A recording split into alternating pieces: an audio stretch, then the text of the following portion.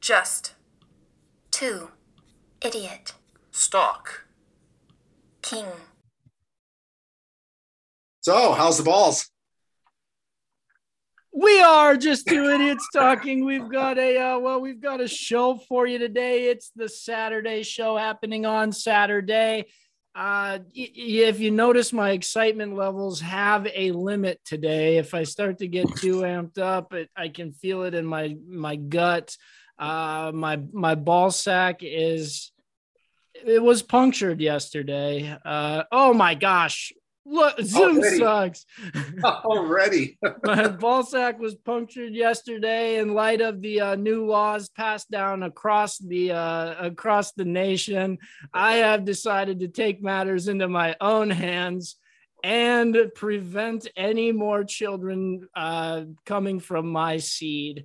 It's very sore. No, that's not true. That can be reversed. I mean, we all know that that's not true. After about like 5 years, then it becomes pretty much secure. Then you have to go through fertility treatments and things of that nature. They can Trust me, it will not be reversed. They could stick a big needle into there. Well, probably in your case, a little needle. Right. I mean, this was precision surgery, right? Yeah. They just find the tubes and then they just stick in a burn. And away you go. Away you go. You do smell the burning when they solder them back together. Yeah. Yeah. Bummer. Yeah. They offer you like laughing gas or Ativan for if because some people get anxiety like sitting there while people are cutting up their balls.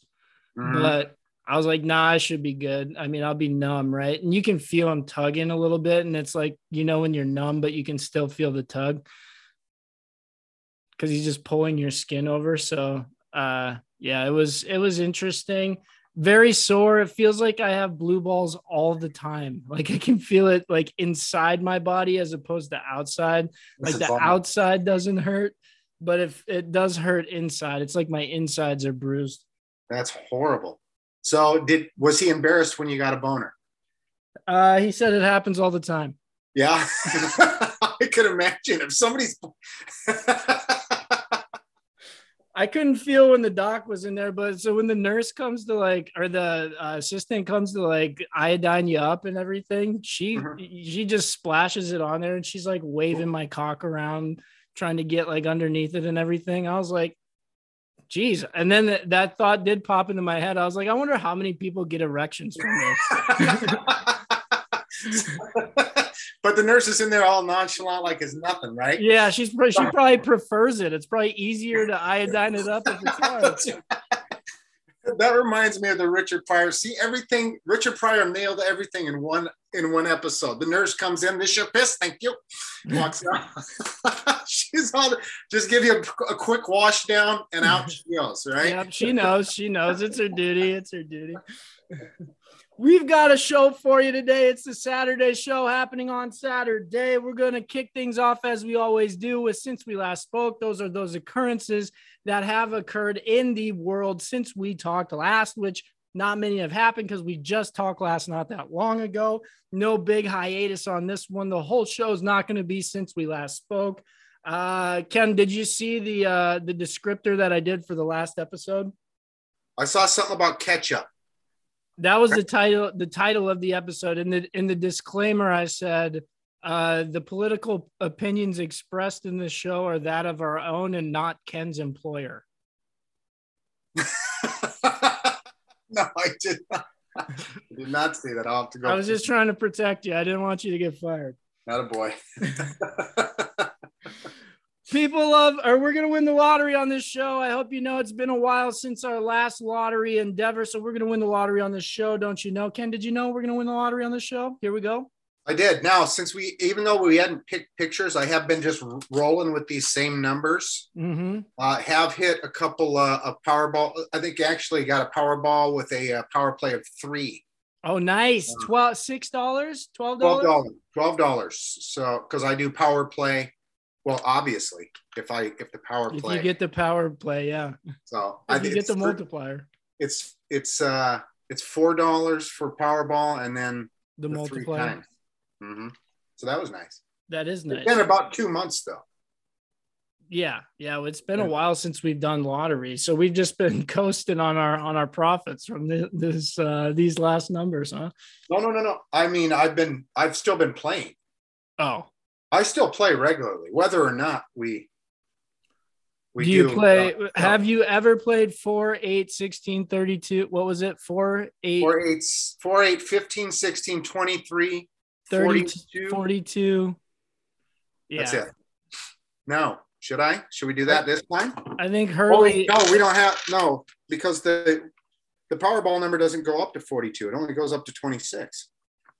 His Powerball was 42. Oh, he was playing something else, some fictional lottery. That's son of a bitch. People love lists. We're men of the people, by the people, for the people. So we're going to give the people what they want. And that's a list. Ken, did you know that people love lists? I've heard that, but from unreliable sources. So I have heard it, but didn't know if it was exactly true or not. But if you say so. I've heard from credible sources that people love lists, and I've heard it directly from the people, the horse's mouth. So, whoa, why the long face? I hope this person. I hope this person isn't upset with you saying that. I don't think so. They don't know who they are, but they do. You know who you are. We close the show out as we always do with a little gaff we call the little things. It's those minor annoyances that just kind of get your goiter. Nothing crazy that's going to make you, storm the Capitol or anything of that nature. Although if enough of them stacked up, you might find yourself in a crowd of people storming the Capitol on one January 6th. I don't know. Or it could be local Capitol buildings here anytime in the future. Before too long, you never know what happens. And that's only if they stack up, because it's not exactly just one creates that. That's not how it goes. It's just one that just kind of gets your goiter and just like a gnat flying around your face. You're like, just get the fuck away from me real quick. But see, this is our way. This is I don't know how you view it, but I view this as my way of hitting the execute button and it releasing it so that we therapy. This is therapy. Exactly. See, so then that way we don't have a big hole in the earth. Exactly. There's no black hole being formed, so we can time travel to different realms and see ourselves in different worlds. I don't know how it works. I'm not a scientist. We may just sneak in some extra segments if we have to. We'll see how we're sitting on time. So don't hold us to that schedule that I just provided, although that is a rough guide. In your programs, mark it down. Number 1 on the programs, Ken, since we last spoke, did you want to reconvene? I was going to just touch on something real quick that I didn't get to touch on when we were talking about your undercarriage. When I was a little kid, I used to get nosebleeds like on a daily basis. I was there as well. I am a professional on nosebleeds. If you ever need any counseling on that. But what they ended up finding was that when I was a little kid, I got something jammed up my nose. And what it did is it pushed like one of the little capillaries out, or the veins or the artery or whatever it is, So it's always exposed, ready to pop. Like you said, I'm not a scientist. So it would just be whatever scab it was the only thing preventing it from happening. So what they did is they went in and they cauterized that. And that smell stuck. Imagine it happening in your nose. Yeah, it doesn't have far to travel before the olfactories kick in. So that as soon as you said you could smell it out, that's exactly what came to mind. I was and then you could smell it. Isn't the brain a funny thing? That's right. Yeah.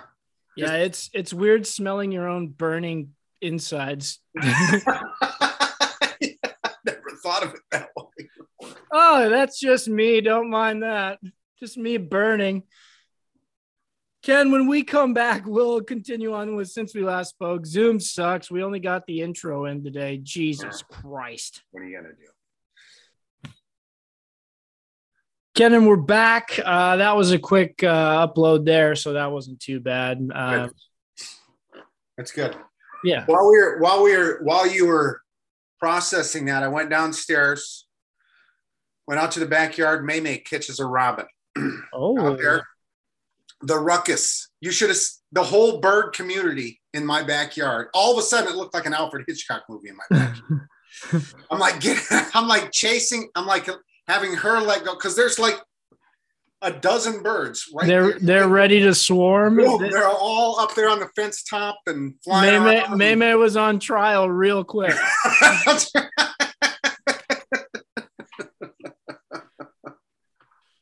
They came in dolges. So I don't know if that bird's going to be able to fly again, but it did run away. It did come out with its life. It ran away. I don't know how long if it's going to need to be on the mend or what. So I brought her up. So she's up here now. She's going to be pissed. Oh man, it was a feeding frenzy out there for her, and you made her miss it. I don't need all the birds mad. I don't need to walk out there and get it. They start coming for you. That's right. I'm out there mowing. All of a sudden, there he is. The accomplice. Ken, since we last spoke, what you got? I was going to tell you about the Wimbledon. Because like you said, we haven't watched, I didn't watch a single second of the French Open. Me neither. I didn't go to view it. I've of course saw some highlights, and then so far same thing with Wimbledon. Even though tomorrow will be a day off, right? Because they don't play Wimbledon on the Sunday, so it'll be halfway over, and really have no interest in going to see it. But anyway, it sounds like the Joker is going to run away with this. Maybe Nadal catches a break, and he's in play for the Grand Slam right now. The way I understand it, though, Nadal struggled and had to power through in his opening match. It was the same day as Serena, because Serena, of course, loses. Well, yeah, she got the exemption, right? She got the wild card in, so you kind of right. She hasn't played since last Wimbledon, right? In a year, yeah. Yeah, so she's just showing up at this point. Give the gal a break. It's got to be done. It's got to be done for her at this point. But anyway, also on my phone yesterday, I get a notification from ESPN. So I go, I'll play the streak. That streak for the cash game? Streak for the cash, yeah. I go, I hadn't done this. And what usually happens is I forget about it until like the 5th, 6th, 7th, 8th. And I'm like, I'm already so far behind. You just forget about it. Can't catch them. Yeah. So yesterday I go in right off the bat. I just plug in one real quick. Bam, winner. It was like one of these 3-seconders, where is the first thing, is it a strikeout or a hit or this, one of those type of things. Is the first pitch a ball or a strike? Yeah, something like that. Exactly. So I go 2-0 right out the gate real quick. And then I get on board. So usually the way I play the streak is the first few days, I just hit as much as I can, See if throw them enough shit at the wall, something will stick. That's right. And then if I get like a 4 or 5 going, then I play a little more conservative, or I'll look at like the days. Like I'll map out 1 or 2 for a day. And that's the way I figured. Then you dwindle, right? Once you get, so the first round's like the round of 64, right? You just kind of throw something out there, and then once you catch 2 in a row, you're like, oh, wait a second, now I got to focus a little bit. And you dial in on the Sweet 16. That's right. So what ended up happening is I get a loser, and I went with your Padres last night too to beat the Dodgers. They are having a rough series against the Dodgers. Have you seen the Padres' new uniforms though? I have not. No, I'm done. Well, it's just an alternate. It's a city uniform, but they are pretty nice. Yeah. Yep. Good for them. Too bad nobody's watching them anymore. Too many things to do. I go out this morning, so I open the gate 2-0. Then I lose 3 in a row. Streaking the wrong way. Yeah, the wrong way. Come out this morning, I hit 1. Can't remember what it was. And then I go Swiatek. Is that how we say her name now? Schweintek? Swiatek. You know who I'm talking about. Yeah. Has won 37 matches in a row. Yeah, the gal. Not no more. She lost this morning. And it was just a pick'em. The sure thing goes down. Her against some. No, but that's where they show you like what the public is picking, and she's at 99%. 99.8% or some shit like that. Yeah. That's where I was going. That's when I went Padres last night. They were at like 4% and like 96% of the people were on the Dodgers. And I go, this is where all their streaks come to an end. Yeah, and bam. mine begins. I think it was 5-1 was the final, or was it 3-1 last night? 5-1 the night before. I just got the notification your pick lost. Oh, I didn't go into the depths of it. But this Swiatek, she loses to some gal I never even heard of. So these things happen. Ken, to piggyback on your Wimbledon here, today it's happening. It sounds like we've got a big fights in UFC tonight, UFC 276. It sounds like Kyrgios and Tsitsipas are excited for UFC Fight Night because they are about to throw hands at Wimbledon. Oh, yeah? Things are getting heated between Tsitsipas and Kyrgios, and that just makes sense because Kyrgios does that to people. Now, I missed – I was debating on picking that one, but I figured this Swiatek is a for sure thing. Yeah, that's a shoe. This is happening live, right? It's happening live, yeah. And they're getting a little – but that's what that Kyrgios does, right? Yeah, that's exactly what he does. Yeah, he gets under people's your skin. Yeah, and Tsitsipas, he's a what is he from Greece? Is it? I think it's Greece. Tsitsipas is Greece, yeah. Yeah, so he's probably just like sitting there fuming. He's ready to throw hands too. This is the match made in heaven. You know what Nick Kyrgios is? Blue balls. He's blue ball. He's exactly what he is. Yeah. He's Bring that ball. Analogy. You hit that analogy close to home. I'm sorry about that. I got a little taste of Nick Kyrgios right now. I've got Nick Kyrgios in my ball sack. That's for sure. Ken, also with Wimbledon, I don't know if you've seen, just to piggyback on the piggyback, this is a piggyback inception, a triple back pig. I don't know if you saw this guy. I don't even remember his name, but he's serving underhand. Oh, really? Yeah, this guy's giving underhand serves. And not even on the second serve. It's on the first serve as well. So it's not like just to mess with people. It's got to be just to mess with people because he's doing it on the first, and if he gets a let or what have you, he'll do it on the second. But it's not like it's just out of the blue. Like he regularly serves, the guy creeps back just a little bit too much, and then you give him the underhand. It sounds like he's not doing it every time, so he is it's a wrinkle in the game. He's rope-a-doping. That's what he's doing. He's playing the mind game. Too bad. I wish this guy would play Kyrgios. See, the tennis experts would call that Bush League. I don't know why is it Bush League? Well, because it happens in the bush. Oh, see, I was thinking like the beer because it's super cheap, like Bush beer. No, I think it predates Bush. I know. Yeah, I know it does, but that's what I always think of for some reason. It's Bush, or how do we know it's not Bush Light? If it's just a little iffy. That's true. That's true. It still gets the job done. It's Bush White League. I don't understand why. Yeah, why? What's with the purists here? You play to win the game. That's exactly right. If it's within if he's not cheating. It's in the rules. Get the serve in. All he's got to do is be on one side of that little center stripe, and he's got to hit the other. And he's got to hit it into a box on the opposite side of that center stripe. That's it. Those are the rules. It doesn't say how to. I say this in golf all the time. Somebody tops one, but it still goes like 140 yards on the ground. Remember, it's not how you get there; it's how many. That's right. That's right. All you put on your scorecard, it's not like your scorecard in baseball where it's E6. Yeah, you don't know what's happening until the score is the score. That's all that's there. That's right. That's right.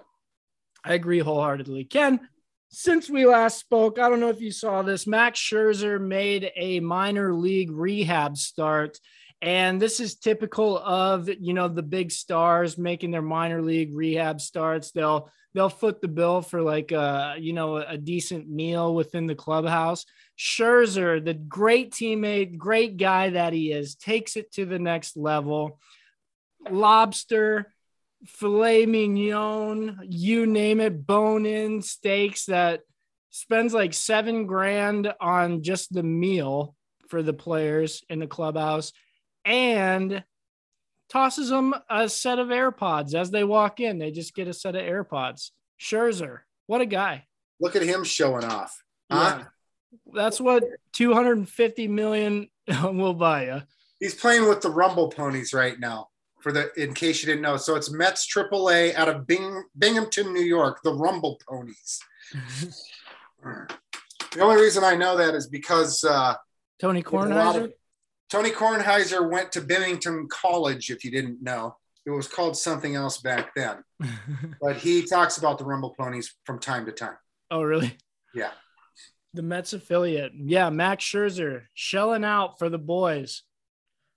As he should. Just like you remember when Michael Jordan, maybe you don't remember. What were you, about 3 then? 3 when he won his last championship, yeah. Oh, so when he played baseball, you weren't even born yet? No, he played baseball in 95, right? After he played baseball, he came back and won 3 more. Oh, yeah. So did he play – because he won 90 – he won 91, 92, 93, played baseball. No. Did he win 90, 91, 92, played baseball in 93, won 94, 95, 96? I know one of them was against Seattle, and it was after I remember the one that he won against Seattle was after Darian was born, so you would have been born, and that was in 94. So that would have been during the fall of, or I mean during the spring of 95 would have been the earliest, or would have been at least the latest. At least one of them. Yeah, at least one of them. But I don't remember. Who did they beat before Seattle? Portland? I honestly don't remember who all the Lakers have beaten. Probably, or I mean the Bulls. Probably the Lakers was one that I was going to say. That was before. That was pre though. That was before. The Portland does sound right to me for some reason. I think the last ones went Portland, Seattle. Oh, you're thinking Portland was in the second 3? I think so. Utah? Yeah. Wasn't one against Utah? Oh yeah, but that was pre as well. That the first? That was before. Yeah. We'll take calls from any of you Chicago Bulls fans. Yeah, we know you're all out there, you Bulls fans. Anywho, these guys are idiots. They can't even. I saw the Last Dance or whatever, and it's been a couple of years. You know, I didn't care for the Last Dance. No, there were some scenes where I just like to watch like Michael Jordan highlights. So just so graceful. Oh yeah, watching the highlights is the best part. But I don't need to see him throw him a quarter against a wall with some security guard. Yeah, we know he likes to gamble. Yeah, I didn't need to see that. By the way, I've got Minnesota over the Orioles is my next streak. That's probably a pretty good play. My streak right now is 1, but I'm not familiar with these. I'm not familiar with these pitchers, though, is the problem. But I'm on the side of the public at 95.9% right now. I think Minnesota is a force to be reckoned with this year, finally. Maybe they'll get out of the first round.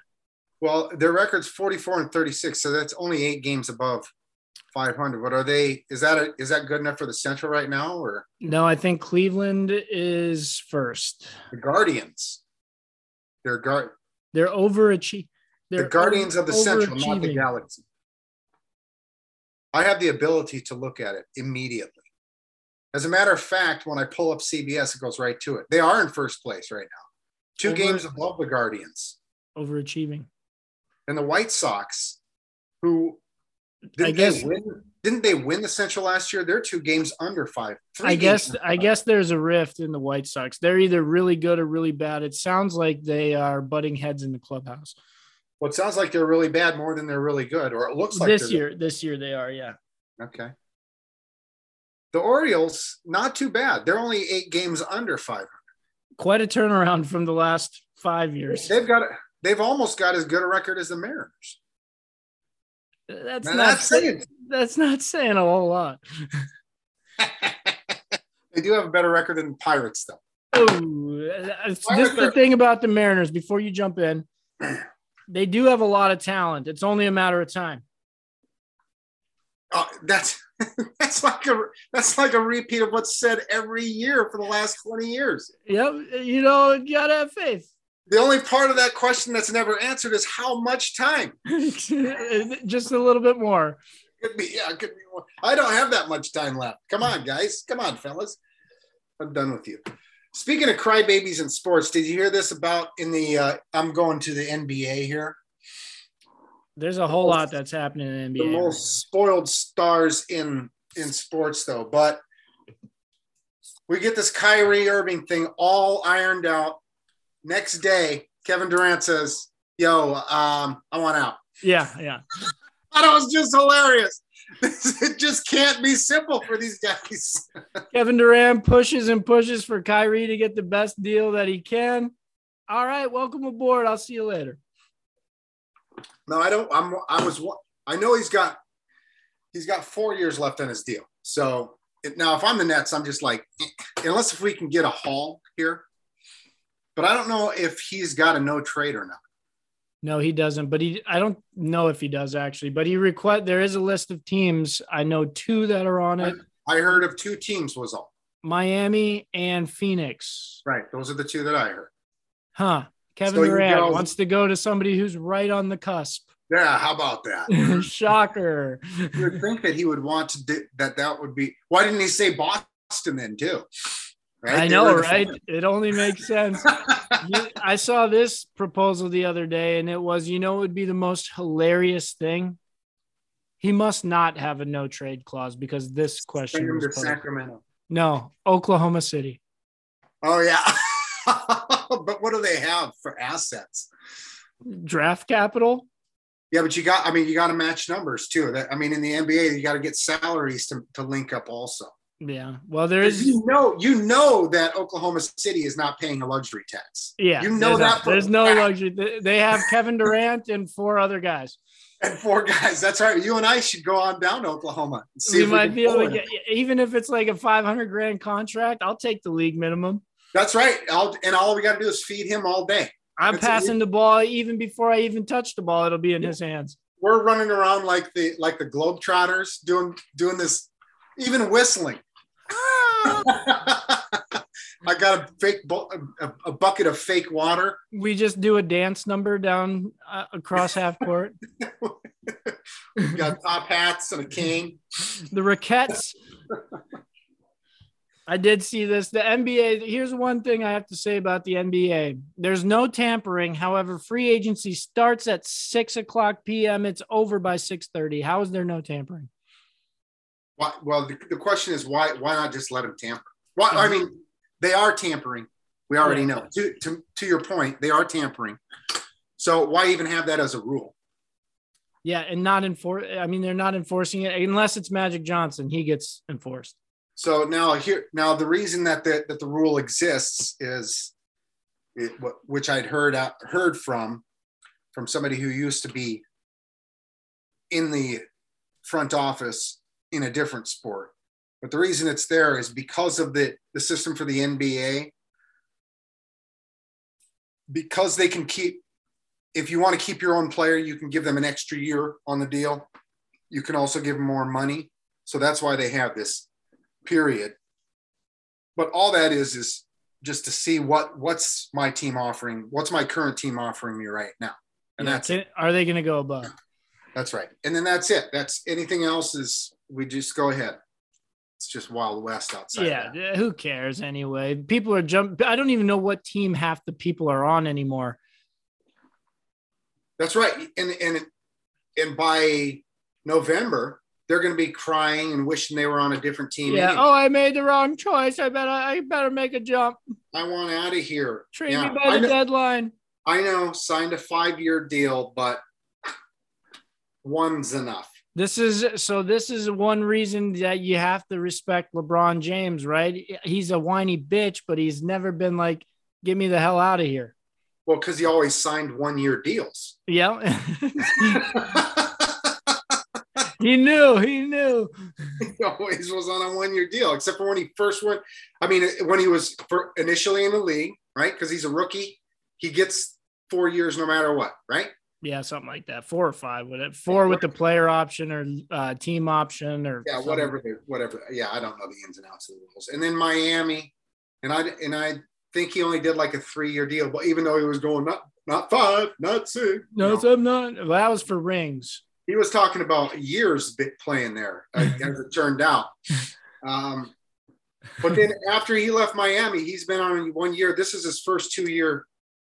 And so this year, this is the second year of a 2-year deal. So you're like, yeah. No, I thought he did a 4 in LA. I think he did a 4. Oh, did he really? I think so, yeah. So he's still got, well, how long has he been in LA though? I think he's in, this was his 3rd year, right? Because first year. He missed the playoffs twice and he's won a championship. Yeah, exactly. He's been at least 3 years. Yeah, because he had a championship sandwich. He missed the playoffs due to injury. And then we got to get the unibrow here. Unibrow there, they win the championship. And then they miss the playoffs this year. All right, unibrow gets hurt again. Then we miss playoffs. and West Brick. Or wait a second, no, because Milwaukee won the championship last year. They missed the playoffs this year and last year. Or no, they made the playoffs last year, but lost in the play-in game to Phoenix. Oh, that's right. Yes. So he's been there for 4 years. Been there 4 years. He must have re-upped or something. I don't know what he's doing. I don't pay any attention. I really don't care. He's washed up. So. Well, I mean, washed up in the sense that he can't do it alone anymore. But man, that guy's a freak. As much as I've not liked him his whole career, I can finally respect the man. His game. I respect the game. Yeah, you got to quantify that because game recognized game. You know. Oh, ballers, no ballers. Ballers, no ballers. We don't mess around. Ken, since we last spoke, I don't know if you saw the college football landscape is being sped up exponentially. Yeah. It's about to be the Big Ten versus the SEC. The two names leaving from our dearly beloved, the Pac-12. It's about to go back to the roots, the Pac-10. UCLA and USC headed to the Big Ten. I'm amazed at the speed at which these deals are occurring. It's sounding like 2024 will be their first year, but it's possible that they may even make the jump in 2023. How are they pulling this off? Well, first of all, I really don't care how they're pulling it off. How come they haven't decided on which teams are going to be in the upper echelons yet is beyond me. Yeah, why do we have to go through all this nonsense? Let's just skip the pleasantries here. That's right. What surprised me is UCLA. I mean, there's no allure to them. They've never won anything. I'm curious what this means for basketball because rumored also in the Big Ten, Oregon is making a push for the Big Ten. UW is making a push. They were put on the back burner until sources say they're put on the back burner until Notre Dame makes a decision. What's Notre Dame going to do? They're saying that Notre Dame's either going to decide to join a conference or stay independent. Well, they're in so you're talking about just football. Right. I mean, they're in a conference in basketball. Yes. Because they're in the Big East in basketball. Yes, and that's why I'm curious why. So the Big Ten, I've also and it's a crapshoot as to what's real and what's fake, but the Big Ten is targeting a 19-team division, right? And they're looking to add Colorado, Kansas. Who else was it? Kansas. And that's why I thought maybe – because Kansas and the Big 12 is in basketball. I'm curious if the Power Fives in basketball carry over, right? Like the Big 10 schools in football are the same as the Big 10 schools in basketball. So I'm curious if it stays that way through like the Power Fives.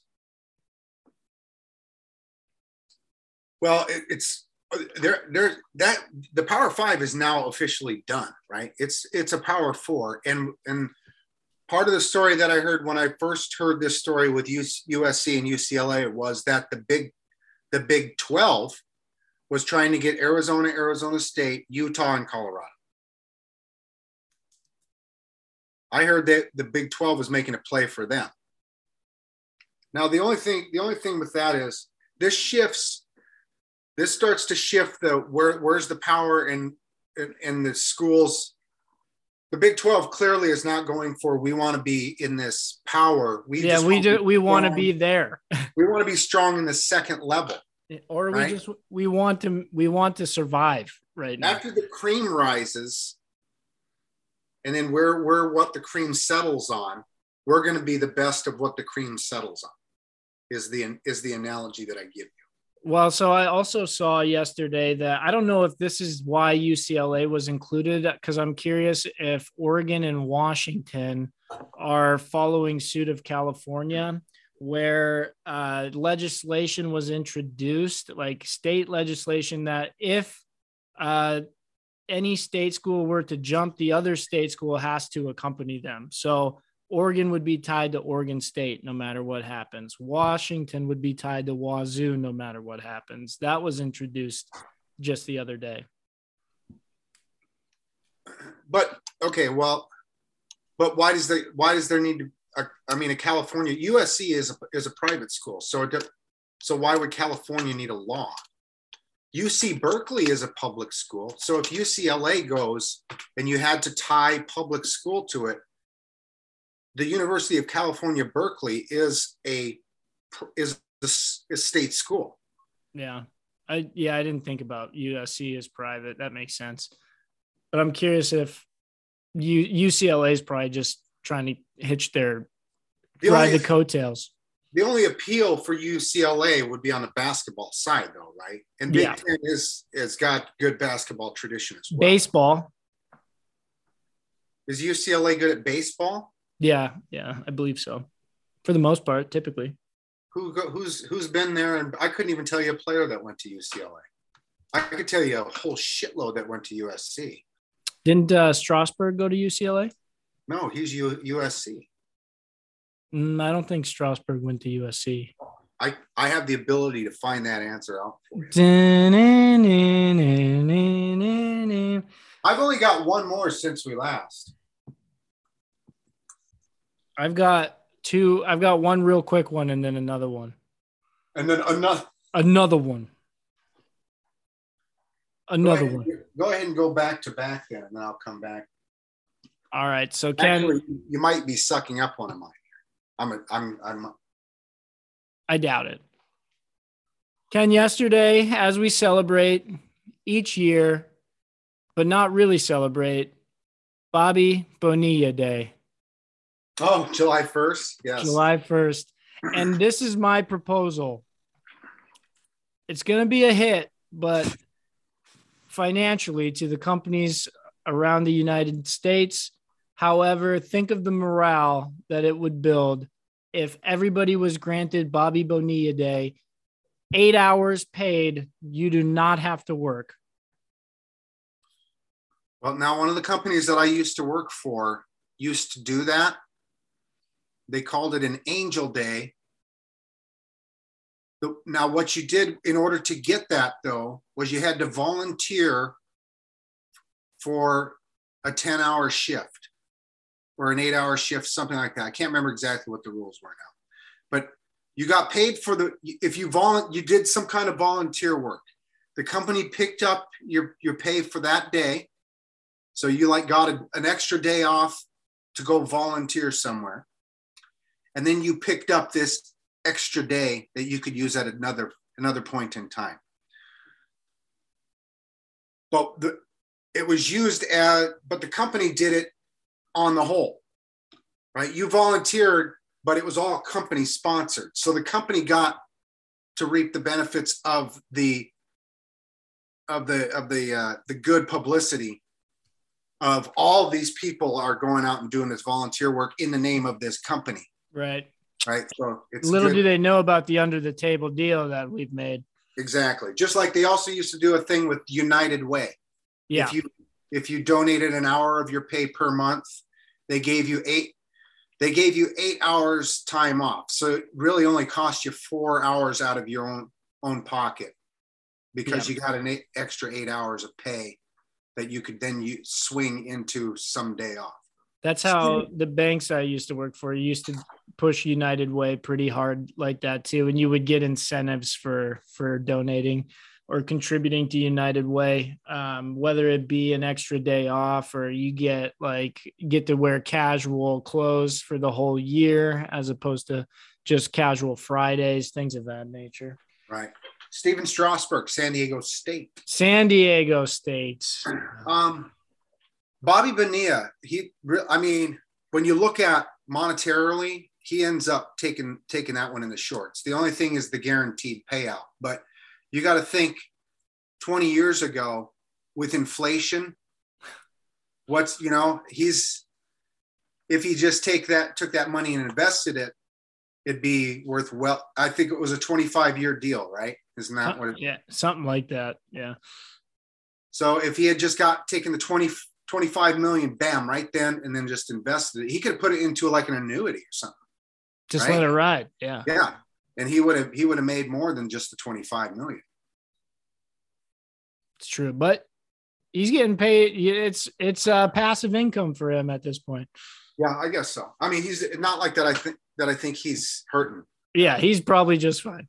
He was probably set when he set that. Yeah, he's fine. He's fine. Ken, also, since we last spoke, I know you got rid of the Netflix, but Umbrella Academy season 3 tearing through right now for me. So far, so good. I'm not going to say that it's one of the best shows I've ever seen, but entertaining nonetheless. Yeah, we never made it through the entire first season, but then you had said to give it another chance, which we would have, but what we weren't focusing on it. We had already decided we were going to jettison Netflix. So we've been focusing on what we knew we were going to end up paying for. So like right now, we hit HBO hard and heavy. Yeah. Well, when you return, give it another shot. Yeah. And Ken, did you know this? Do you know who created the Umbrella Academy? Is it somebody that I know? You know of him. Yeah. You don't know his name, but you know what he's done. I don't know his name, but I know what he's done. I'm going to say he did House. No, he hasn't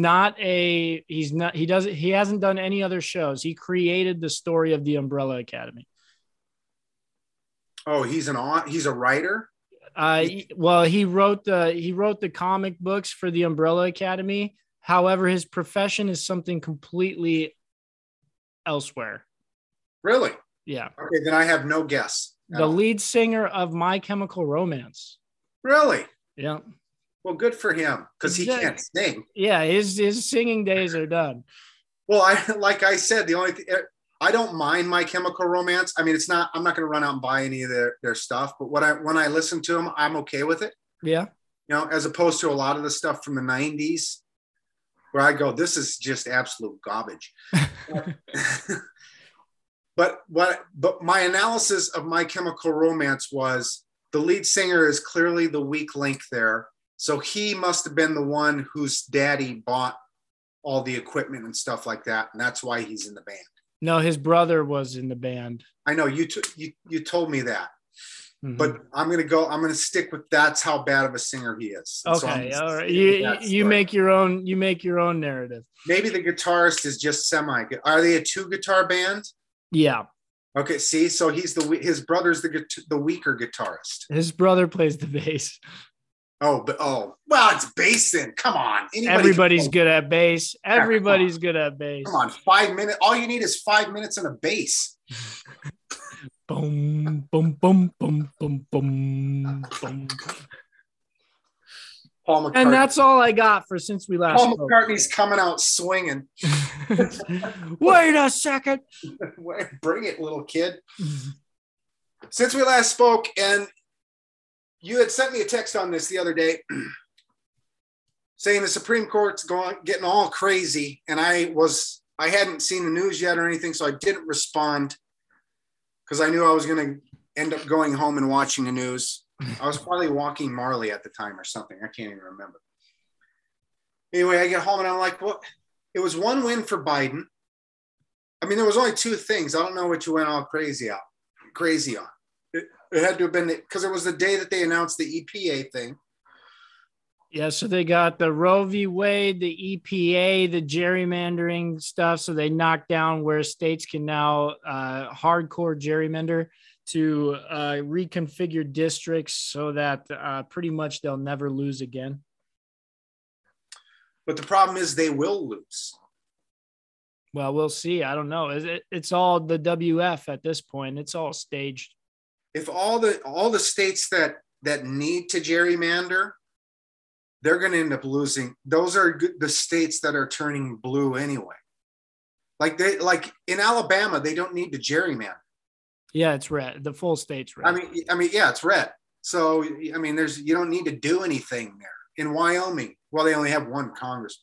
But I mean, I guess for state, well, that's all at the state level, though, right? So you got to win your state legislature. Yeah, it has nothing to do with the national legislature. North Carolina was a big one, though. That's where in Louisiana, North Carolina, Louisiana, those were the two big ones. Colorado was another one. Because they're purple, not Arizona. No, not Arizona, but I would imagine that. Well, because Arizona's got Phoenix and that's it. But see, the more people move to Arizona, and everybody's from Illinois, right? So it's just like transplanting. Illinois, everybody's from the Midwest, absolutely. Illinois, Wisconsin, Michigan. That's Arizona. That's Arizona. Yeah. Okay. So that's probably going to be floating more blue anyway as population goes out. So well, California is slowly going to start to turn red then, right? Is it? I don't think so. I don't know if it's possible. No. Although when I was born, California was red. So it's not out of the realm. If California voted for Nixon. Oh, huh. And of course they voted for Reagan, I would imagine. He was an actor, so. Is he from California?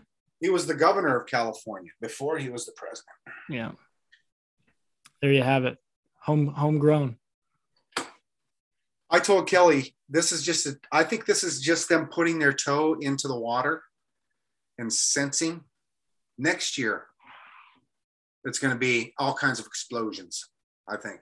Yeah, they're just seeing the backlash that might occur. Yeah, this is just a tester. We'll see what's going out there. Test balloon thrown up. It's going to be an interesting time. Assassinations aren't off the table. And I'm not saying it's going to be me. I'm saying people will get angry enough to probably attempt some shit. Oh, I can see that for politicians, all kinds of politicians on both sides. Yep. I mean, if everyone should just start bulking up your security right now. I'm sure they will too. And we all know whose fault it was. Who started all this shit? Bring that man back. We should win the lottery when we get back. When we come back, we're going to win the lottery on the show. I hope you know it's going to be great and ebb and flow because we're going to win the lottery on this show. And then we're going to go to an island in the snow. I'm going to check on this bird. All right. Kenan, we're back. And we're going to win the lottery on the show. Gosh, I could really use a lottery win right now. I'm sick of working. You ain't kidding. Think of how good the show would be. Jeez. Ken, I already put in the first number. I'll give you one guess as to what that first number is. 13. 13 is correct. But 13 is an illegal number. See, you went so fast there. Here's what's illegal. 8, 11, 13, 18, 30, 37, 40, 49, 58, 63. Powerballs of 14 and 16 are illegal numbers, void numbers. Number 1 is 66. 66. Catch the top. 59, working our way down. I like it. 35. 35. Kevin Durant's number. Once upon a time. Yeah. 20. What do we have? One more? One more. 24. Oh. That was almost perfect. I know we almost spread it out very nice. It almost had to go less than 20. But the weirdest thing was like, you know, it's going to be funny though, real quick before you jump in. It's the Powerball numbers are going to be 1, 6, 7, 19, 21. L'chaim to your health. Gesundheit. I don't know if you just saw that, but boy, that was brewing. The numbers last time were really weird. It was like it was the number 8, and then everything was 40 and above. A lot of waiting. The suspense is killing me. That's the way it happens sometimes. Powerball is 23. 23. I love that number. Speaking of Michael Jordan. It all ties. We could probably tie each number into the episode so far. I was going to say, though, 15 would be perfect because it's in between 14 and 16, which are illegal. We'll see. 23. It would only be right. 23 is a good number for me. Happens to be my birthday. People usually gravitate toward their birthday or number 7 because everybody thinks number 7's lucky for some reason. Because Kevin Durant wears 7. That's what it is, and not 35 anymore. Ken, I can't begin to tell you how much money I have lost on the number 23. Really? Yeah, because me and my buddy one time in Deadwood, we had like $100 stacks on 23 red just waiting to hit. Everybody was just like, holy shit, boys, we just have to join in on you. It's got to hit sometime, right? And then I was just in my head thinking, no, it doesn't. No, it doesn't. It really doesn't. No, it really doesn't. There's like 48 numbers, right? Something like that. How many numbers? 36 numbers? How many numbers are there on a roulette wheel? 3 of 12, so 36. Plus 0 and 00. You could have put it on a corner though, and instead of just all in on 23, right? Can't you play it 4 numbers at once? You can, yeah, but then you get a quarter of the payout. We were dead set on hitting 23 red. Right, but a quarter of a payout that actually hits, and 100% of 0 is 0. That's true. Now the failings of your lack of 23. I'm blaming it on your mother because her birthday is also on the 23rd. That's probably what it is. There's some weird paradox there. Mm-hmm. Mm-hmm. I could see it. Ken, you know what doesn't have a paradox, but also could have a paradox? It's something that people love. That's your hint. Kevin Durant? No. That is blasphemy. Although Kevin Durant does love lists, and people love lists, and we're men of the people, by the people, for the people. We're going to give the people. We're the people for Kevin Durant. No, not we. There's no we associated. Kevin Durant probably loves this show. He probably does, but I don't love Kevin Durant. Those are my own thoughts. Whoa. Nobody else is. Seattle left. Yeah, it is. I'm blaming him. Okay. Ken, we've got a list for the people. Why don't you let the people know what the list is? I know it's very near and dear to your heart, so I feel like you're going to give me an amped up answer. And also my balls hurt, so I don't want to talk for a second. We are going to make, I got you. We are going to make a list of all of the movies, or we ranked the movies that we like best that won the Oscar. Best Picture of the Year. Best Picture of the Year over the lifetime of the Oscars. It goes back to what, like 1929? Was that what I saw? 27, I think it was. 1927, I think, was the first one. And I had never even heard of that movie, nor any of the people in it. Yeah, it was like the Daisy something or other. Daisy. It'll take me just a second. I've got my resource right up here. Wings was the name of the movie. Oh, the Daisy something was in like what, 31, 32? The Daisies? The Daisy something Daisy. I know Daisy was in one of them early ones. The Great Ziegfeld? No. I'm not seeing anything Daisy. Nah. You show no Daisy. You'll show no Daisy. I'm gonna rewatch that this weekend. You know what else I'm gonna put on my list to watch this weekend? I had it and I just lost it. Oh, I was going to say, hopefully it's one of the movies on our list. Hopefully it. Hold on. Hold the microphone. Got it. I know you've told me to watch it before. Wings, Sunrise. Oh, the movie that you're thinking about watching? Yeah. What, did you put it on a wish list or something? No, and now I'm trying to remember what it was. Somebody in it that you can think of? Was it The Wrestler? No, it wasn't. I've seen The Wrestler. Oh, it was a movie that you hadn't seen. It was a movie that I hadn't seen, and it's on my list. I just can't, for the life of me, remember what it is now. New or old? It's older, I believe. Hold on, I'm pretty sure it was on this Oscar list. Is it Sneakers? No, I've seen Sneakers. Oh. That's Rocky. Rocky won an Oscar, huh? How about that? Sylvester Stallone out of the gate with a winner.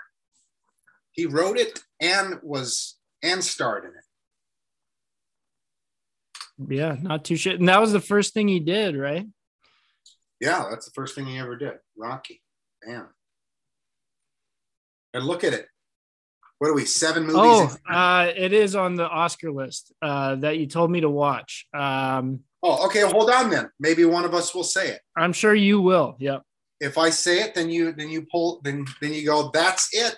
That's because I didn't write it down because I figured that I would, but I haven't seen it yet. So I put it on my list of things to watch because I've got the house me and the Pooch got the house to ourselves this weekend. So it's not on your list. So it's guaranteed.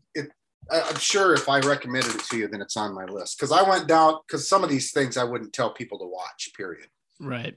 You know, and I know what the people are thinking out there to tie this back to the list is, well, they're just going to say the same shit over and over.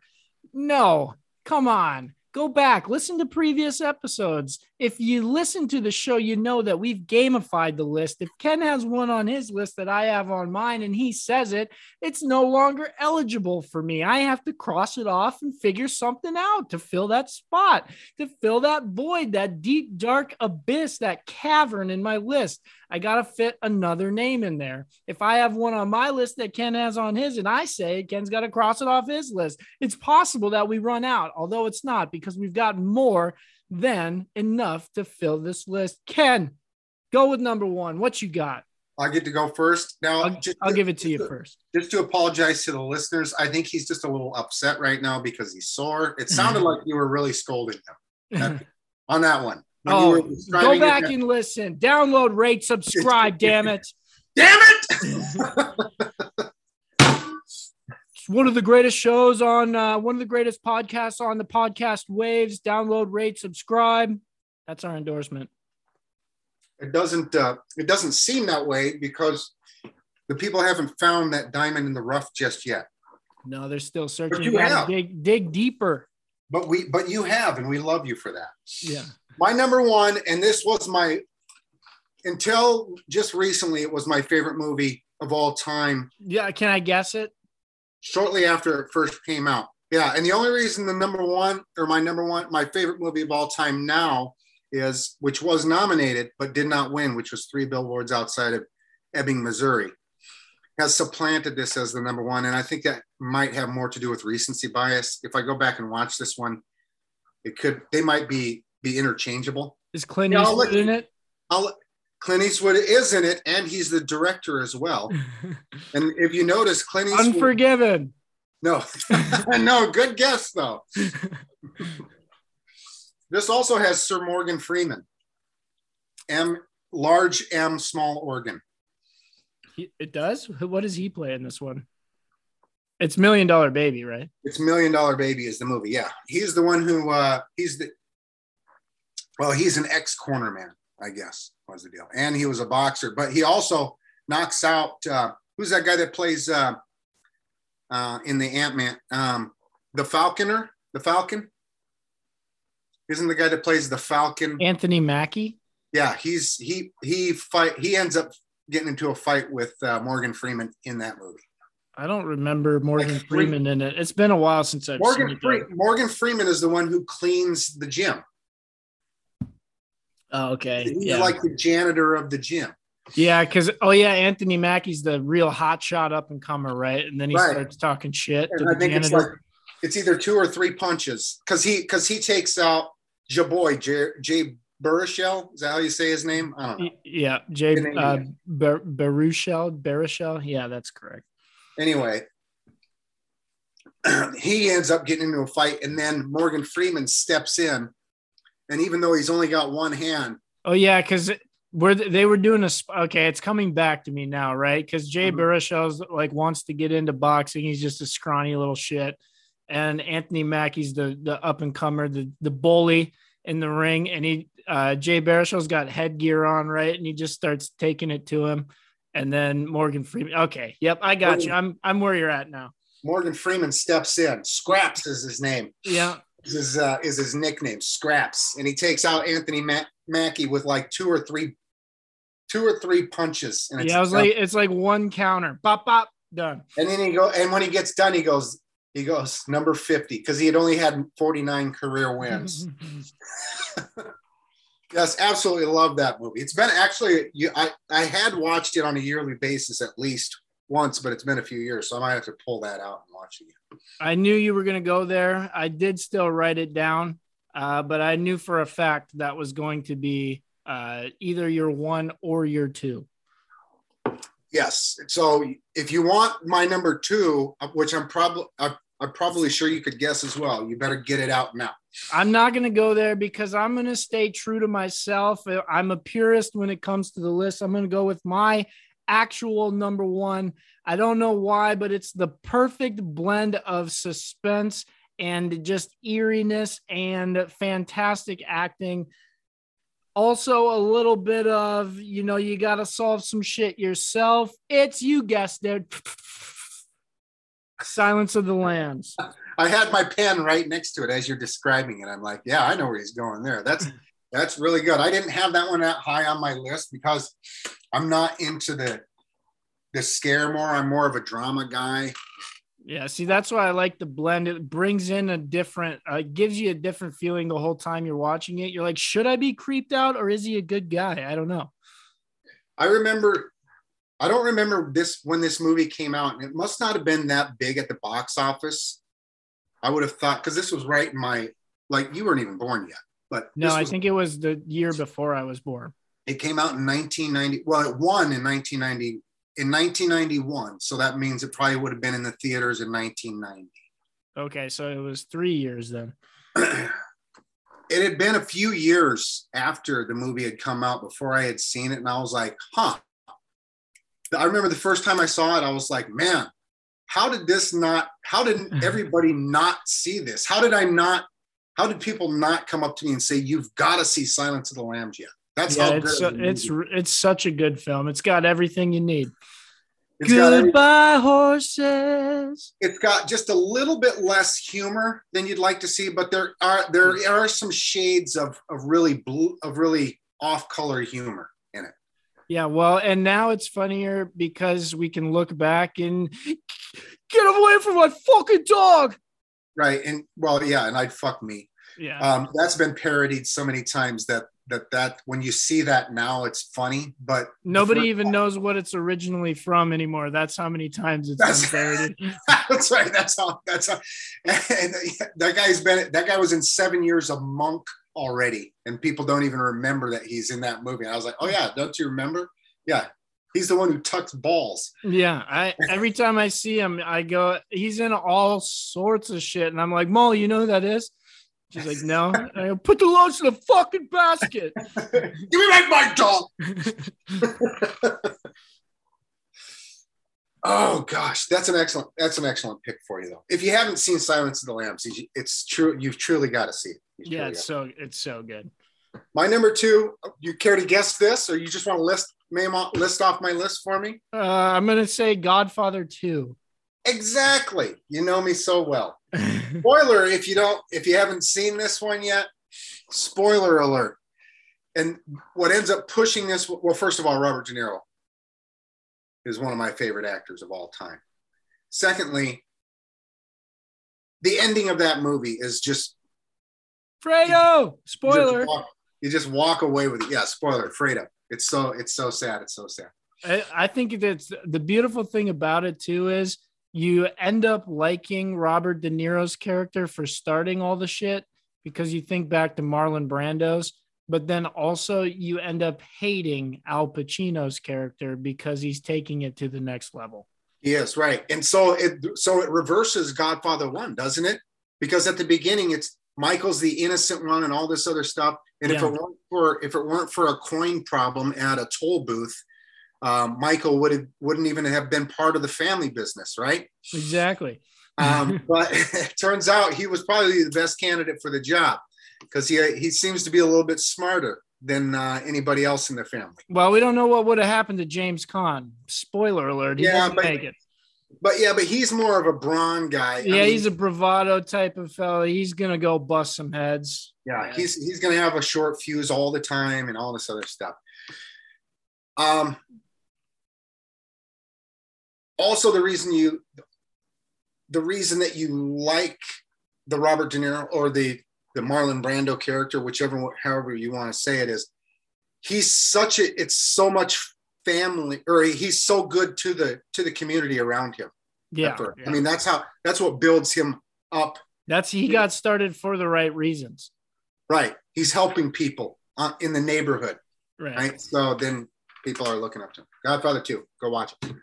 Ken, I know so I'm just taking this list as a purist right now. My number 2, and I remember the first time I saw this movie, I was like, holy shit, that was fantastic. You may not feel the same. I believe this went up against The Wrestler for Best Picture. Don't quote me on that. Slumdog Millionaire, my number 2. Slumdog didn't even make my list. I had only seen it one time, and I thought it was great. I just didn't think it was that great. So at the time when I saw it, I was like, everybody was raving about it. Oscar noms, whatever, what have you. I watched it. This was the start of my trying to watch as many Oscar nominated films prior to the Oscars occurring. That's when this started, was Slumdog Millionaire, because I watched it and I was like, I thought it was so cool how they did it, right? Everything's a flashback from this game and it's progressing forward while also looking backwards. Stylistically, I thought it was fantastic. Not to mention the story I thought was incredible as well.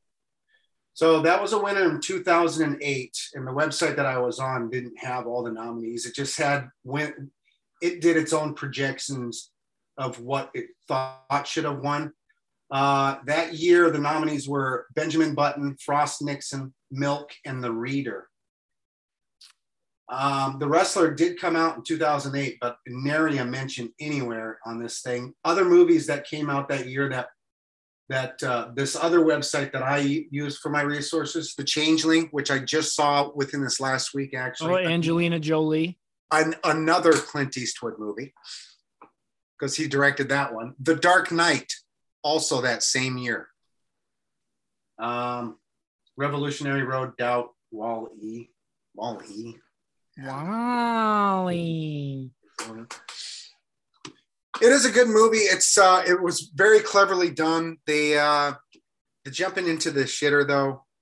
that's what deters you. A little bit the list. Yeah, a little bit gross for me. My number Been 3. There. My number 3, and this was another one and this is going to be a surprise for you. So I'm not going to have you guess at it because you're not going to guess it. This is not my type of movie, although it does have a lot of drama and it does have a lot of comedy, and that's the two things that I look for in a movie. This is where I think you're going to go. I'll tell you if I'm correct. But this one also has a lot of action as well, and I am not an action guy whatsoever. The star is also the director of the movie. He's kind of been shunned from the business as of late. My number 3 is Braveheart. Aha, good call. That's a great movie. It's a great movie. You'll laugh your ass off, and the Irish guy. And at least get a tear in your eye, if not absolutely sobbing. Freedom! It's a little ridiculous. That's a little bit Hollywoodish, that part. But, yeah. What a great film. It's very long, but it is so good. It does have everything that you need. Right. Even if, like the guys when I was first introduced to it, the guys were watching it because these are the kind of guys who like John Wick. I saw it and I went, well, at least I don't have to watch that again. Yeah. You know, John Wick is not my kind of movie, although that one can get you maybe a little teary too. Yeah. If you're a dog lover. Yeah. Mm-hmm. But, so the guys that are sitting down about to watch it, and I'm like, I don't know. I don't know if I want to follow the lead of these guys. But I sat down and watched it and went, wow, that's amazing. And here it is, number 3 on the, it would probably be in my top 10 movies of all time list as well. Yeah, it's got everything. It's got drama, it's got action, it's got comedy, it's got violence, it's got, you name it, political strife. Love. And great acting as well. Great acting, yeah. You don't often think of Mel Gibson as a great actor, but he knocked it out of the park on this one. Mm-hmm. Okay, my number 3, and I'm going to do it just because I have to. It was the culmination of everything that I lived, breathed, slept, ate, you name it, as a youth. From 2000, when I read the books, to 2000 and whatever when it won. It felt like a journey continued. It was the third of the trilogy, The Lord of the Rings, The Return of the King. Number 3, so fitting, the third Lord of the Rings. See, I didn't even write this one down, so I don't have to cross it off. I thought you would have went number 1 with this one, actually. So I was you threw me for a loop that this only made it to number 3.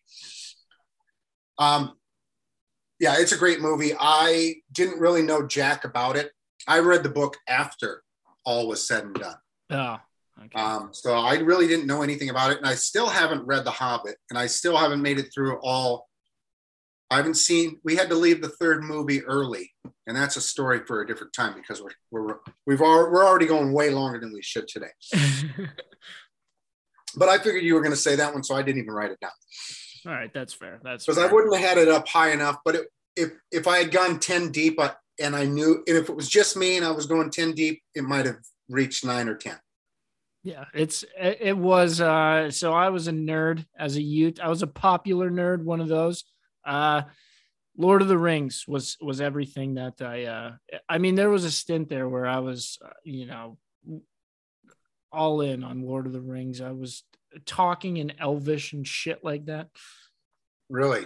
No, not that deep. You were learning to write the language. You were telling people, call me Mr. Bombadil. Exactly.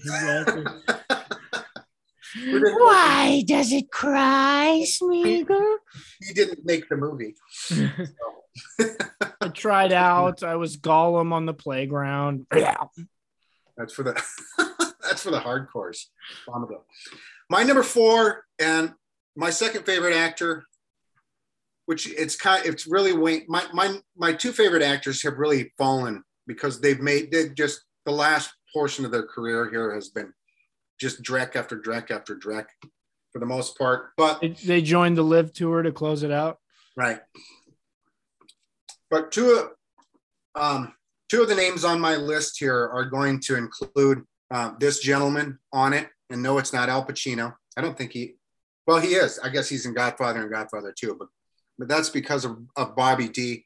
And the next one that I'm about to say is going to include a little man I like to call Dustin Hoffman. I figured this is where you were going to go. Now, surprisingly, there's 2 in my top 10 that might make it that Dustin Hoffman is in. I was actually surprised at how much good stuff he had been in. But this one also includes Tom Cruise. Rain Man. It's a little movie called Rain Man. And there are 83 toothpicks. 83 toothpicks. Huh? There are 83 toothpicks. No, it's 296 is the total because there's 4 left in the box. But he says 98, 98, 98, 98. 98 toothpicks, and she says there's 4 left in the box, and it's a box of 300. And he goes, well, you're close. Rain Man. Again, great acting. It'll get you a little bit klimt. There's plenty of comedy in it. 97X, the future of rock and roll. Rain Man. Rain Man is a good one. I do enjoy it. Dustin Hoffman. Did he win Best Picture for the or Best Actor for this? Yeah, that's where he got his Oscar win. Yeah. Fantastic. I'm gonna jump in now and take the other Dustin Hoffman because also perennial on the female side in this one. It's Dustin Hoffman versus Meryl Streep in a battle we call Kramer versus Kramer. Purely, I would say acting. The acting in this film is out of this world. The acting is fantastic. There's not a lot. This is hardcore drama, though. This one is flat out hardcore drama. Now I'm trying to think of who the neighbor was as well here in this one. We see her in a lot of stuff, but she's great as well.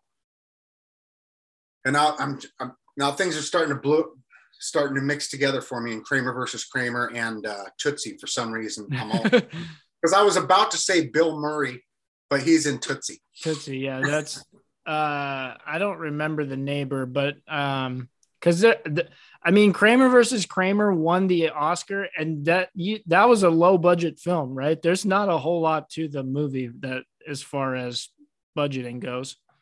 The only problem would be as far as an expense is because it's filmed in New York and there's a lot of location stuff, so you got to pay for like security and stuff like that. Right. That's about the only thing. Meryl Streep was not exactly a household name by that point. Everybody knew who Dustin Hoffman was because he's been established for 10 years all of a sudden. I can't, like Graduate, I want to say it was like 69. Dear Mrs. Robinson. So that had been out there for a while. I was trying to think, I'm looking real quick to see. Jane Alexander is the neighbor, who you don't know the name, but you recognize her. She's been in so much stuff. Yeah. Oh, it does have Academy Awards. It won for Best Picture, Best Director, Best Actor, Best Supporting Actress, and Best Screenplay. It says Best Foreign Language Film. How can that be? Oh, that's a Blue Ribbon Award. So it's from a different country. So that for Oscars, 5 Oscar winners. Not bad at all. Yeah. It's like you said, it's heavy drama, but it just moves on so gracefully. I'm gonna say it's just a well put together film. It's so good. One real quick story for you too, because you mentioned the acting. So I had heard like Dustin Hoffman would treat Meryl Streep like total shit the whole time that they were recording this, just so that it made it so that she just didn't like him. Method acting. Yeah. Straight on method acting. Just totally treat her like a piece of garbage. And then it just helps with her performance on the screen. My number 5, I'm going to go to it real quick. Just rip the Band-Aid off right now. Godfather. I did not even put this one down. I did have Godfather 2 down, but I didn't even write this one down because I knew. My number 5, I'm going to take it more towards my time frame here. Star-studded cast. Holy hell, the amount of people that are in this. Mark Wahlberg, Matt Damon, Leonardo DiCaprio, all sorts of people. Baldwin, so on and so forth. I'm going to go with The Departed. Jack Nicholson. Jack Nicholson, yes. I always want to say Jack Nicklaus for some reason. The Departed. It's about corrupt cops in, you guessed it, Boston. Now, the funny thing about this is it's not even in the top 5 Martin Scorsese movies, right? Is it for you? For me, I don't like Departed that much, but I wouldn't even put it in my top 5 Scorsese movies. I like it. I like The Departed a lot. I don't mind it, but it's not Goodfellas. It's not Wolf of Wall Street. It's not Raging Bull. Oh, I forgot about Raging Bull. but he had made so many good movies, and then this felt like just a career. Yeah, here you go. Here's your Oscar. Like Leo, here's your Oscar for The Revenant. Exactly. Yeah. Yeah, I didn't even write Departed down. I enjoyed it when I saw it, but not that well. And I wanted to have some older stuff on here as well. And I've got a couple surprises mixed in also. That's fair. That's fair. I did enjoy The Departed. It's a good one. I enjoy it thoroughly. I'll watch it anytime it's on. Well, I won't say I won't sit down and watch it, but Jack Nicholson's character is absolutely ridiculous. Yeah. He takes it to another level. Absolutely. Yeah. This movie might be a surprise to you. What might be even more surprising to you is I feel that of the younger directors in our time, I put him on a pedestal and with the tops, and you wouldn't think so because he's just a pretty boy in most people's eyes. But I think Ben Affleck is a far better director than he is an actor, and he absolutely crushes it with Argo. Fuck yourself. I can't remember what Argo stood for, but it was like an acronym for something. Is what they named the movie. It was like American something operation or something like that was what Argo stood for. Yeah, Has it been that long since you've seen it? Yeah, it's been a while, but something Get Out, right? Yeah, aren't they they're in a country that starts with R, right? No, they're in Iran. This is one of the reasons why Jimmy Carter didn't get reelected. Yeah, he didn't bring the boys home. This was Iran said they wouldn't even deal with the United States if Jimmy Carter was reelected. Right? So they're holding us up for ransom on our elections at that point. Plus the inflation didn't help. And then we got Reaganomics and everything. Anyway, that's a different story. Neither here nor there. When you looked at me, you gave me kind of a blank stare, but in the movie, the repetitive theme or the repetitive joke was Argo, fuck yourself, is what they kept saying to each other for some reason. Because one guy says, well, what's Argo mean? And he goes, Argo, fuck yourself. And then so they just kept saying that all throughout. Yeah. Was it Alan Arkin in Argo? Alan Arkin is he's like the guy who's from the studio who they call in to make this, put up the front that they're actually going to film a movie. If you haven't seen the movie, it's based on a true story. It's got decent acting, but the storyline itself is just fascinating. Yeah. Yeah. And it's kind of a suspense that doesn't feel like a suspense the whole time. You're like, holy shit, are they going to do it? Especially because you know the outcome. Right. Yeah.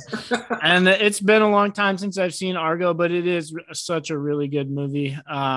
I should probably revisit this one. It's been a while. Revisit it. We watched it again. I want to say within the last 6 months, might have been 6 months to a year.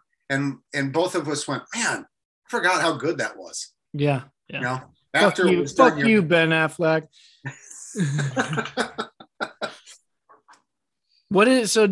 Did they direct Good Will Hunting or did they just write it? They just wrote. Okay. No, somebody else directed it. But he also directed what's that, Gone Girl? Oh yeah, Gone Girl. One where his wife pretends to, okay, spoiler alert if you haven't seen that, where she pretends to she's not actually dead. She pretends to be dead. Yeah, she pretends to be abducted and killed. Yeah. Ken, to my number 6, and I'm gonna knock it out. He had Chaboys in it. I went on a tear one time, and I used to fill my Netflix list with just actors at one time and just tear through all these actors' discographies or what have you, filmographies, whatever you call it. Okay. This one has Chaboy, Mr. De Niro. It also has Christopher Walken. I didn't think you would say this one. I love this movie so much. And Meryl Streep.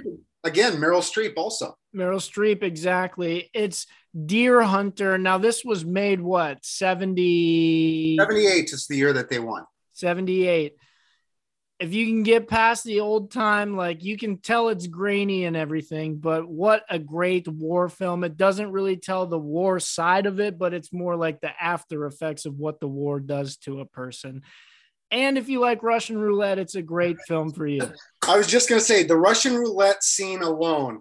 What is that, like 5 to 10 minutes? That scene alone will make you go, holy shit, what am I watching right now? Yeah, it's something. And then, the whole time, did I say that it's Deer Hunter, by the way? Deer Hunter. You did, yes. and the music also very bad. But you could very much tell that it's made in 1976 or whenever it was actually made. Right. But the story itself, and it's not something that you've seen before. And once again, hard drama. There's maybe 1 or 2 laughs in this whole thing. Everything else, though, is straight drama. Yeah. Or like suspenseful scenes. Because this is the one where they're like underneath if I remember correctly, they're underneath they're in the water underneath the bridge, right? And then they have to attack the Charlie that are on top. Well, at one point when they're imprisoned, that their cages. Oh yeah, their cages their prison cell is in the water. Yeah. So spoiler alert, when they get out, they attack the Charlie from below. Right. Well, they end up escaping. Remember, they're on a bridge. There's a cool action scene where they're on the bridge that's floating down the river, and yeah, it's a great film. Check it out. Check it out, man. Check it out, Mike. It's one that a lot of people probably have never even thought about thinking of hearing about because it just flies under the radar, even though it won Best Picture. Right. And each of these actors have so much other catalog of good stuff as well. I've seen this within the last year again as well. Oh yeah, it's probably been a couple years since I've seen it. I think I watched it when I was in college. Shall we pause? Yeah, we probably better. Less than a minute. When we come back, Zoom sucks. We'll complete the list, maybe. Ken, we're back. Take it away. I wonder if people even notice. I've never listened, like especially. I mean, I've listened to us back before, bits and pieces here and there, but when we do this, when we have to do this stupid Zoom reboot thing now, I wonder what it sounds like. I guess you know what it sounds like, right? Yeah, it's like a 2-3 second pause. So sometimes I get it pretty close, but I just stopped cutting because it messes more up than it feels more like a break if it's just silence for a second, you know? Yeah. And then eventually you can just splice in a commercial there. Exactly. That's the point. But it's more like a comma right now, as opposed to a period. Yeah. Okay. Yeah. My number 7, Michael Keaton had a run, a 2-year run where his pictures won back to back. I didn't know if you noticed this, and we had talked about this picture a little bit earlier here today. As a matter of fact, Spotlight. Oh yeah, I forgot he was in that. Spotlight, he's the star of the movie, so I don't know that you should have.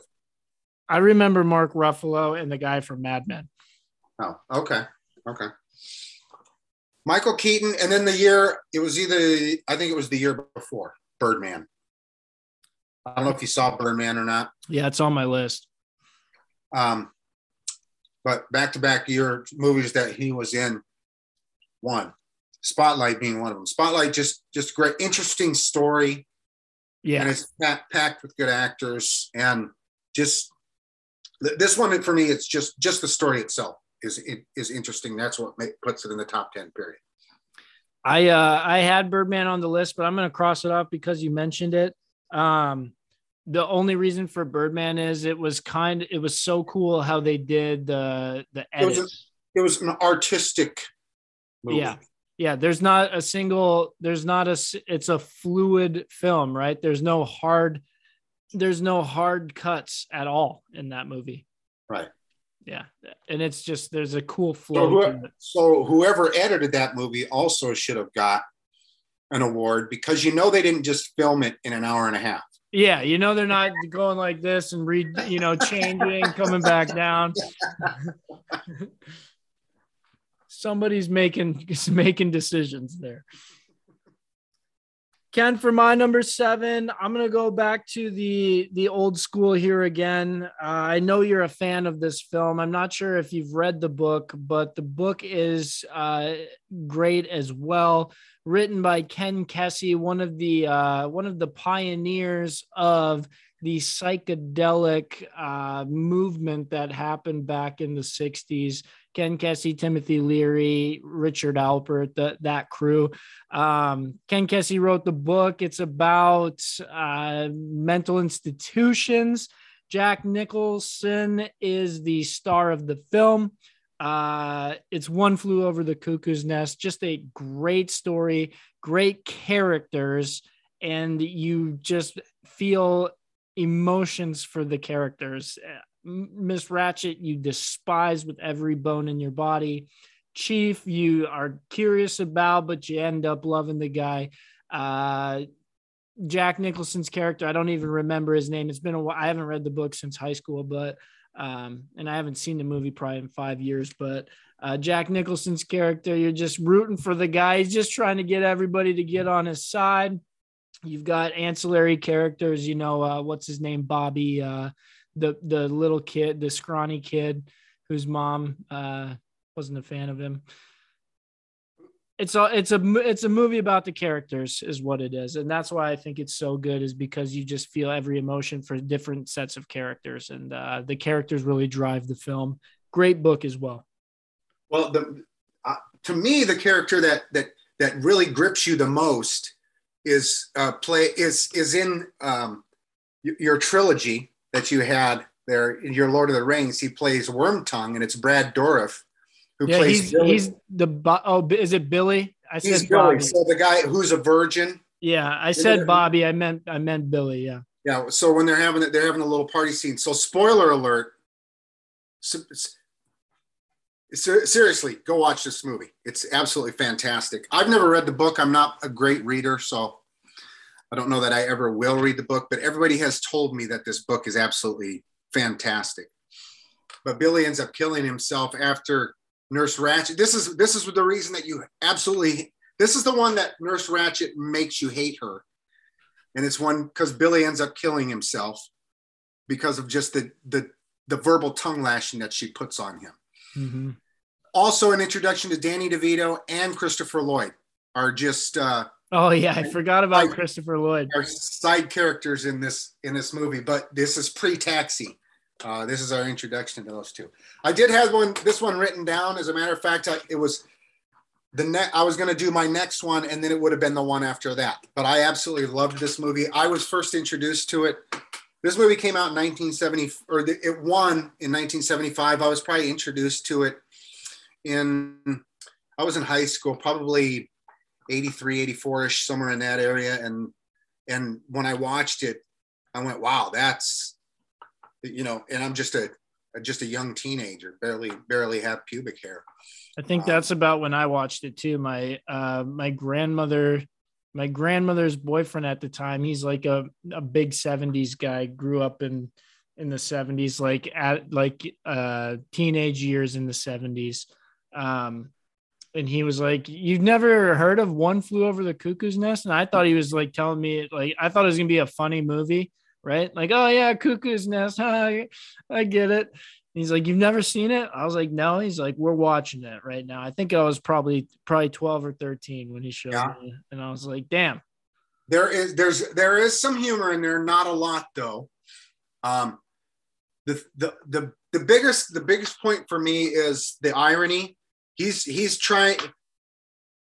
Again, this is a huge spoiler of how he gets there. Right, he's sentenced to some jail time. He figures in order to have it an easier time, he's going to pretend to be a loony guy. He's going to pretend to be insane so that he can spend his time in the insane asylum. Ends up turning into a life sentence because of that, because he gets the frontal lobotomy at the end. In the end, yeah.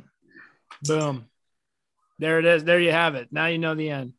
Yeah, I had that written down as my number 11, and you had stolen. So far, my list has been pretty well intact. You only stole two of mine.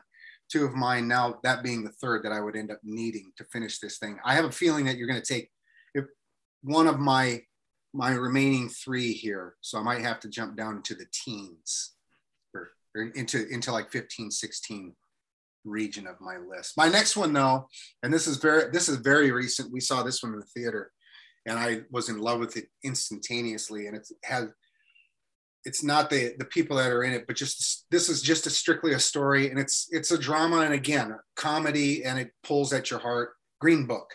This is the one I'm going to watch that made the list. Now so I'm not going to give you any spoilers then. The most interesting thing about this, and I can tell you this, and it's not that it's not a spoiler, but what Green Book is, apparently back in the 50s and the 60s and the 70s, this is a book that Black people bought that told them where they could stay if they were traveling. Safe houses. Hotels that accepted colored or whatever the correct vernacular is. But it's an actual book, and I hadn't even heard of it until I'd seen the movie. I'd actually heard of it because Michael Wilbon had referenced it on several occasions on his stints with Tony during his radio / podcast. Mm-hmm. But I never really made a connection on it. He always just talked about the Green Book, but didn't know exactly what it was. But it's an actual book that came out that said, here's restaurants that you can go to if you're a Black person, you're traveling. Here's a hotel that you can stay at, et cetera, et cetera. Hence the name of the movie.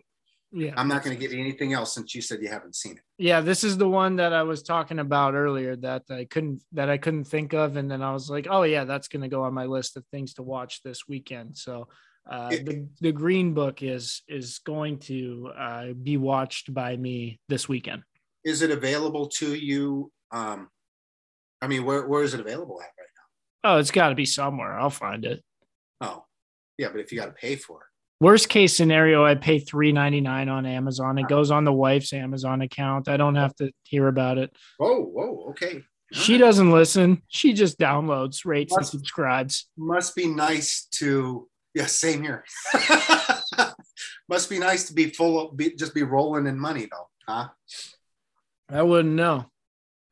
Green Book, go and see it. It's got great acting. Mahershala Ali, is that how you say his name? I can't remember. I believe that's correct.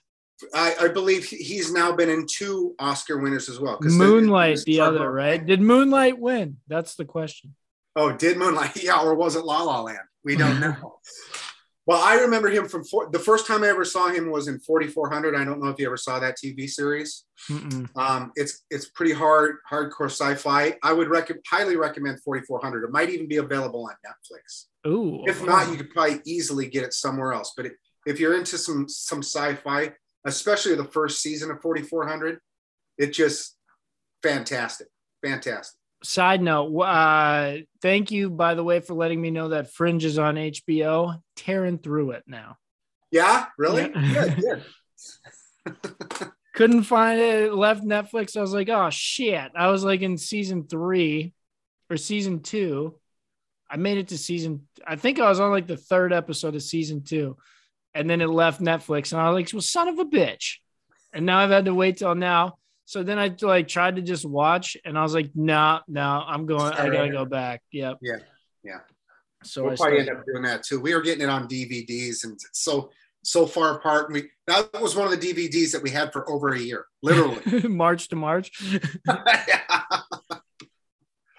My number 8. I'm gonna go a little more recent. This is more like my time. This is like the time frame of films that are like jam-packed with what I like. Russell Crowe, fantastic performance, knocks it out of the park. I believe this is based on a true story as well, a true human. It's A Beautiful Mind. Oh, you zagged on me there. I thought you were gonna go a different Russell Crowe. Now he's the other one that won. His Best Picture won back-to-back years, and this was the second of that one. Ridley Scott, the other one. Ridley Scott was the other one, yeah, the year before. As a matter of fact, you zagged so hard, I crossed it out. I do like Gladiator. It is a fantastic film. My name is Maximus Decimus Meridius, father to a murdered son, husband to a murdered wife. Wow. But I like A Beautiful Mind more. It's more like it makes me feel like, oh shit, like this guy's losing his mind. It's sad to watch. I like to like watch and feel sad for the person. Whereas in Gladiator, you know, it's expected that he's going to die. Whoa, spoiler. Whoa. Some people might not have seen it. The only reason I ever I never said he dies. I'm just saying you're watching expecting him to die. He's a gladiator. So I just spoiled it. You spoiled it. I would have never even seen Gladiator if Dad hadn't bought it for as a Christmas gift. Oh, really? He bought the DVD for me. Otherwise, I would have never have seen it. And I've now seen it, I don't know, a handful of times. It's not one of my favorite movies, but definitely entertaining. Beautiful Mind, I've only seen once. Should I give it another go? Yeah, you didn't like it the first time?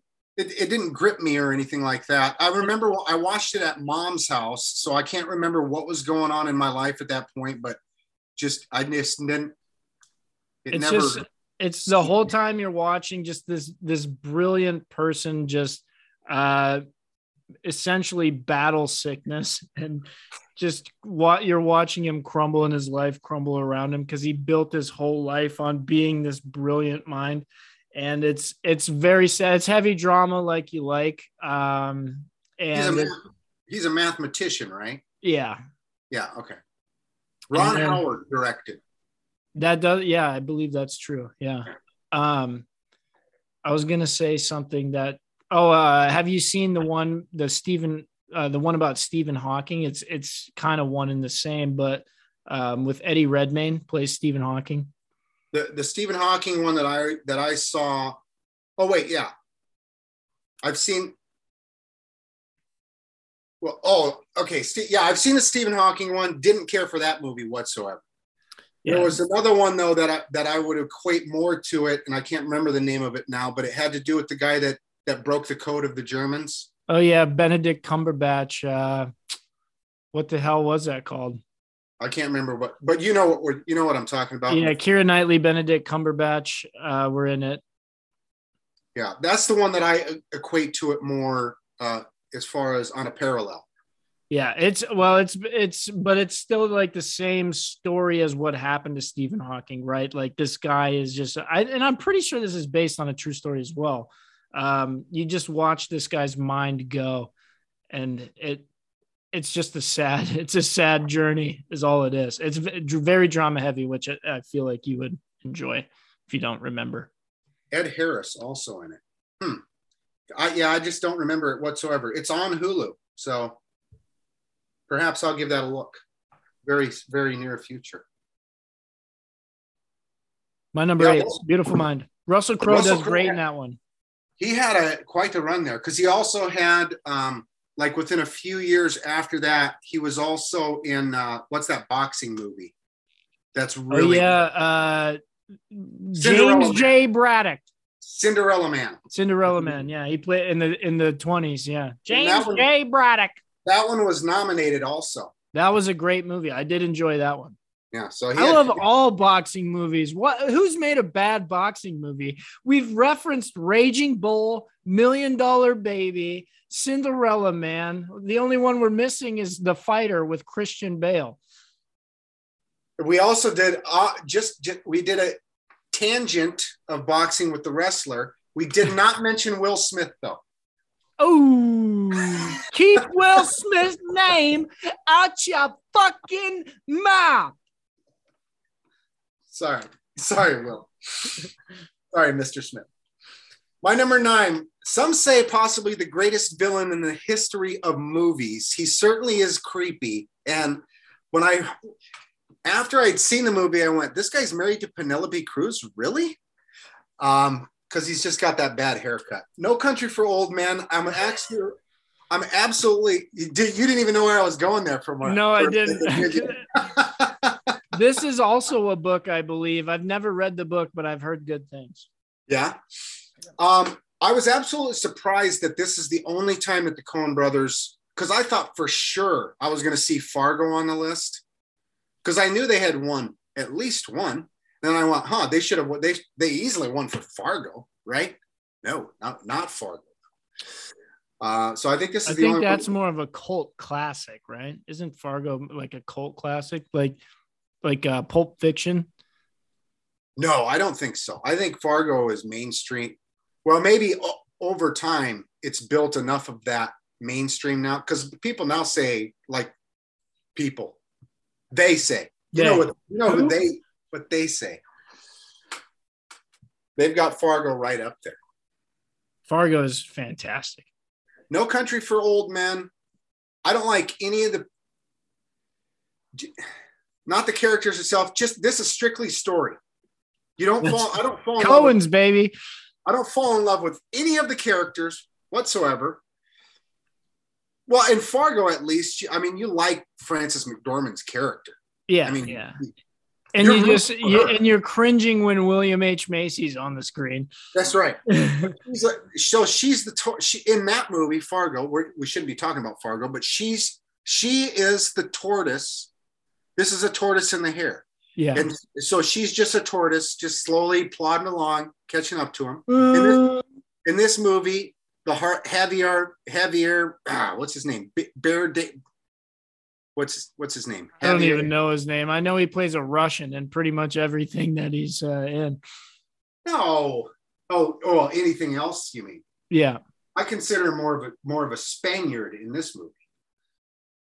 Oh, you're talking No Country for Old Men. No Country for Old Men, yes. Oh, I thought you were still on Fargo, the guy that is in Fargo. But no.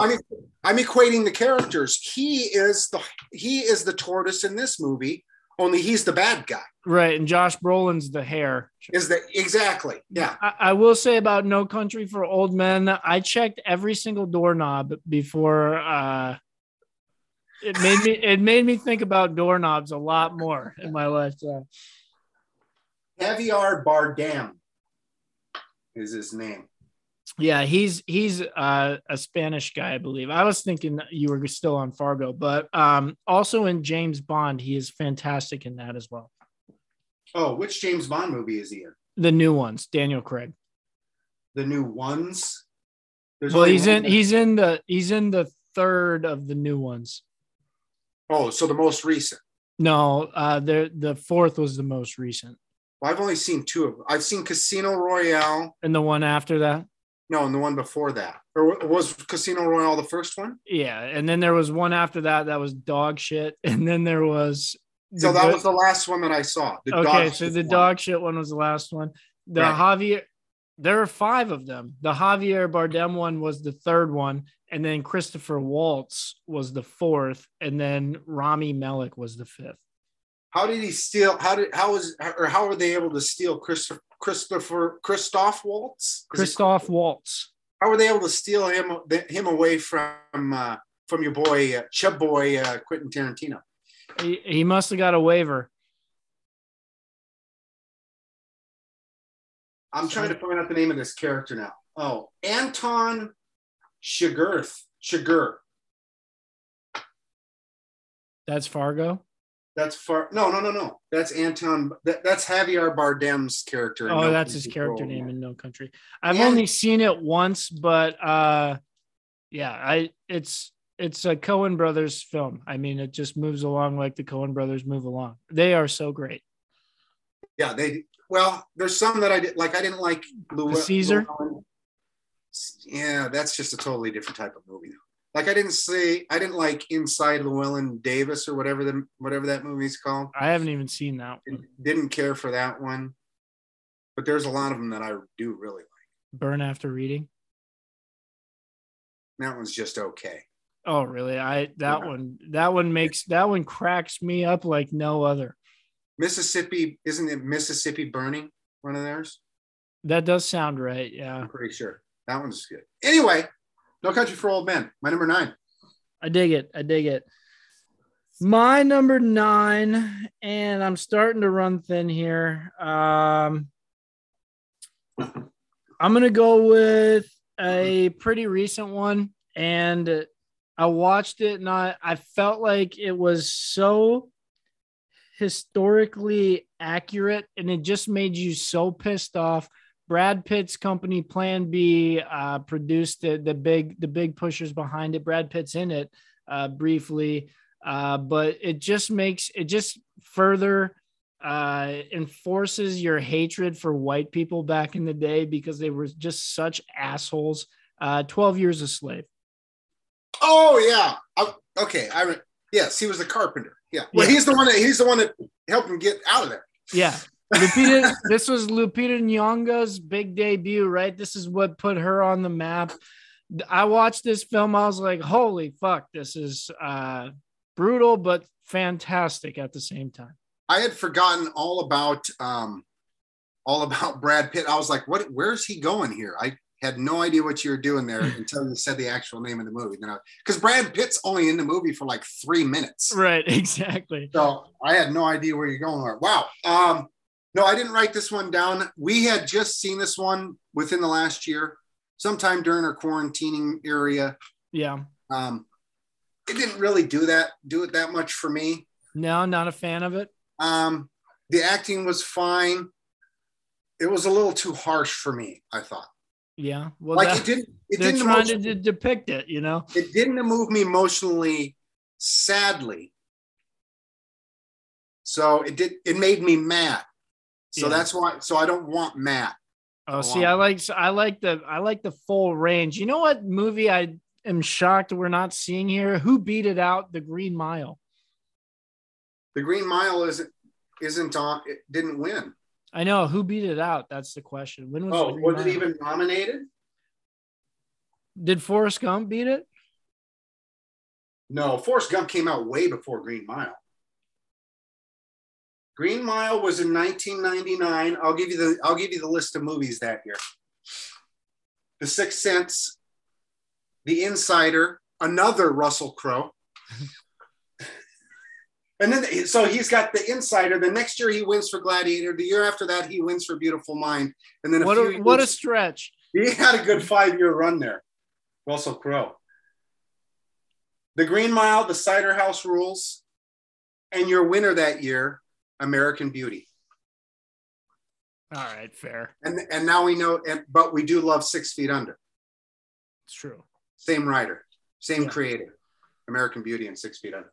That's true. And we'll see if American Beauty's said here shortly. Well, I had it pretty far down on my list, so I'm not going to say it here. I'm actually going to shuffle here. I'm going to go a different direction. The next one that's on my list, I'm actually surprised that you haven't said yet.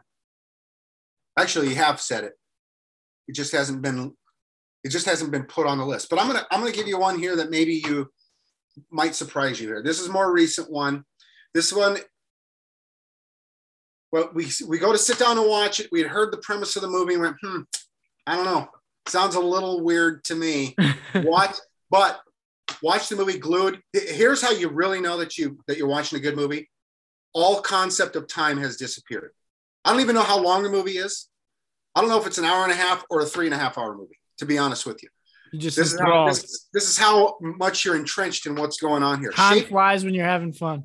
Shape of Water. I don't know if you've seen it yet or not. No, I haven't. But this is Guillermo del Toro, right?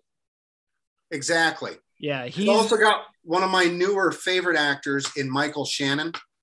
Yeah, I don't know how new. I mean, he's been on our boards for like 15 years now. But right. you know what I mean. Not like old school like Robert De Niro. Like yeah. Like come to you here, in the last 10 years, 15 years. Right. Shape of Water. I have not seen it, but I know Guillermo del Toro's style, and I can only imagine how graceful this film is. Also in this one, and really good, tying into 6 Feet Under, Richard Jenkins is also in the movie. Really? Yeah. He plays a neighbor. Well, is all I'll say. I would recommend the movie. It's tough for me to recommend it because for some people it's just not going to hit. You know, yeah, it's a niche. It's a niche. Well, that's kind of Guillermo del Toro's. I'm not familiar with any more of his work. Crimson Peak. Never heard of that. He's rooted in like horror, but like classical horror, right? So it's like a love horror blend where he tries to make it like a graceful old style horror. I'm pulling up his list here now. Nightmare Alley. Okay, I can see that. I just saw that with Bradley Cooper. Was that one of the newer ones? It's newer, yeah. Came out last year. Okay, Pacific Rim, Hellboy 2, Hellboy. Yeah, I didn't like Hellboy. Blade 2, no. Once I saw Blade, I was like, nah. Pan's Labyrinth. Never saw that either. Oh, that's an interesting one. Pinocchio, he's got out right now on Netflix. Pinocchio.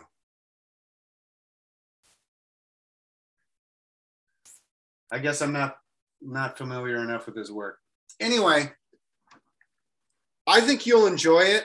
I don't want to say it's really good, but for me, I was just shocked at how good it was. At the end, I mean, me and Kelly both were like, wow, that was a lot better than I thought this was going. Even like at the beginning of the movie, you're like, I don't know. We'll give it some time, but not much more. There's a little, yeah. No, it was never like that. It was never like that. But you're just kind of going, okay, what's going on here? It takes a while for the plot to get to build and all this other stuff. So, but yeah, Shape of Water. I'll put that in at my number 10. My number 10, I'm going to bring it here because the whole time it kind of reminds me of Curb Your Enthusiasm. However, if it was not funny, if it was like, oh shit, but it's Crash. Okay. Star-studded cast. It starts off with some raunchy shit where police officers molesting people, things of that nature. Spoiler. And then, spoiler alert, yeah, it comes full circle, and then he's trying to save her in the end, and she remembers, and he's like, no, I'm here actually to save you. It's a full journey, a full circle journey of Matt Dillon finding himself, and then all the ancillary stories. I like kind of those movies. It kind of reminds me of Lost, right? Where there's like several different stories that are happening outside that are around the rim. And there's the central story happens that kind of connects it all. Yeah. I was just going to say this is the first movie that I remember where there was really a weaving of all these separate stories, and how it was all connected together is, I guess, ironic more than anything. The way, because it's coincidental, probably. But it's always a twist on, we're at point A, but when we get to point B, everything's been flipped around. Yeah. We've done a spin, and then it's something nice. Yeah, new man, new me, or new sighting, new me.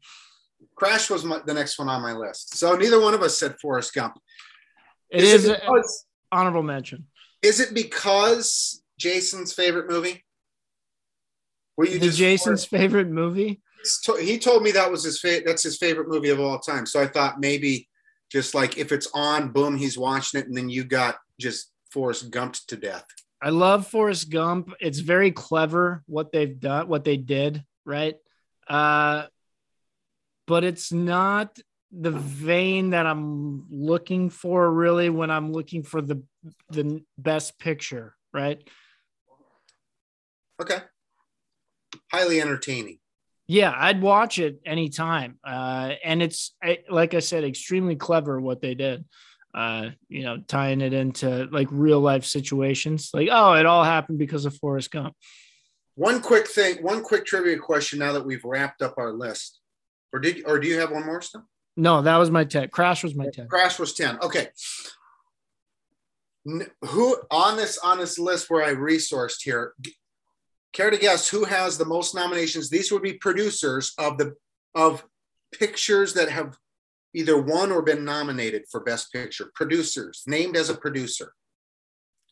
Like an individual person or a company? An individual person, 11 times he has been named. Steven Spielberg.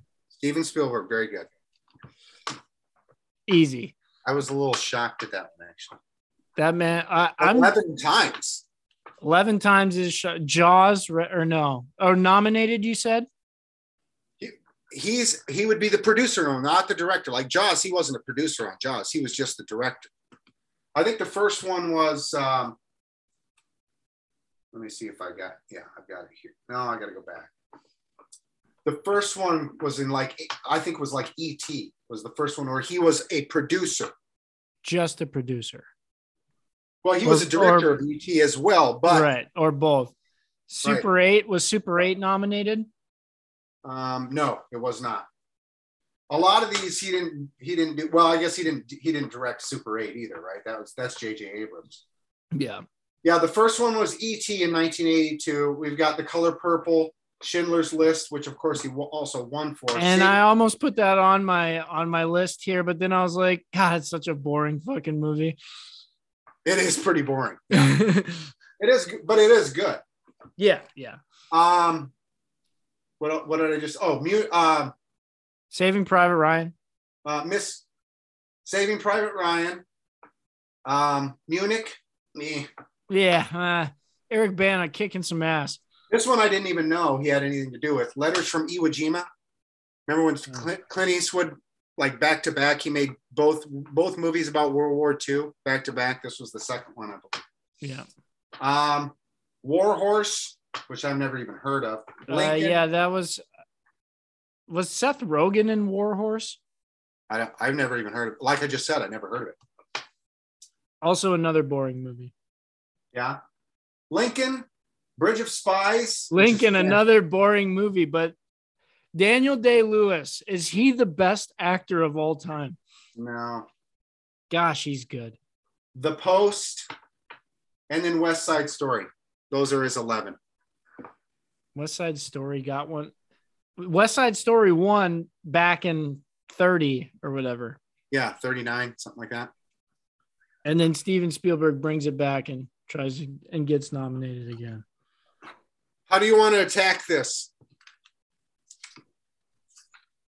Ken, do you have any honorable mentions? I could tell you what else I had on my list. Just rip through them, no comment. Rip through them, no comment. We'll reconvene, close it out, and then. Okay, gotcha. On my list that didn't get mentioned: French Connection, Schindler's List, In the Heat of the Night, American Beauty, and Rocky, and Gladiator, which I crossed off. Yeah. Okay. So I had Gladiator, American Beauty, Parasite. I haven't seen Parasite yet, so I can't. Check it out, man. It's on Netflix. No, it should be on Hulu. Oh, is it on Hulu? That's where I watched it.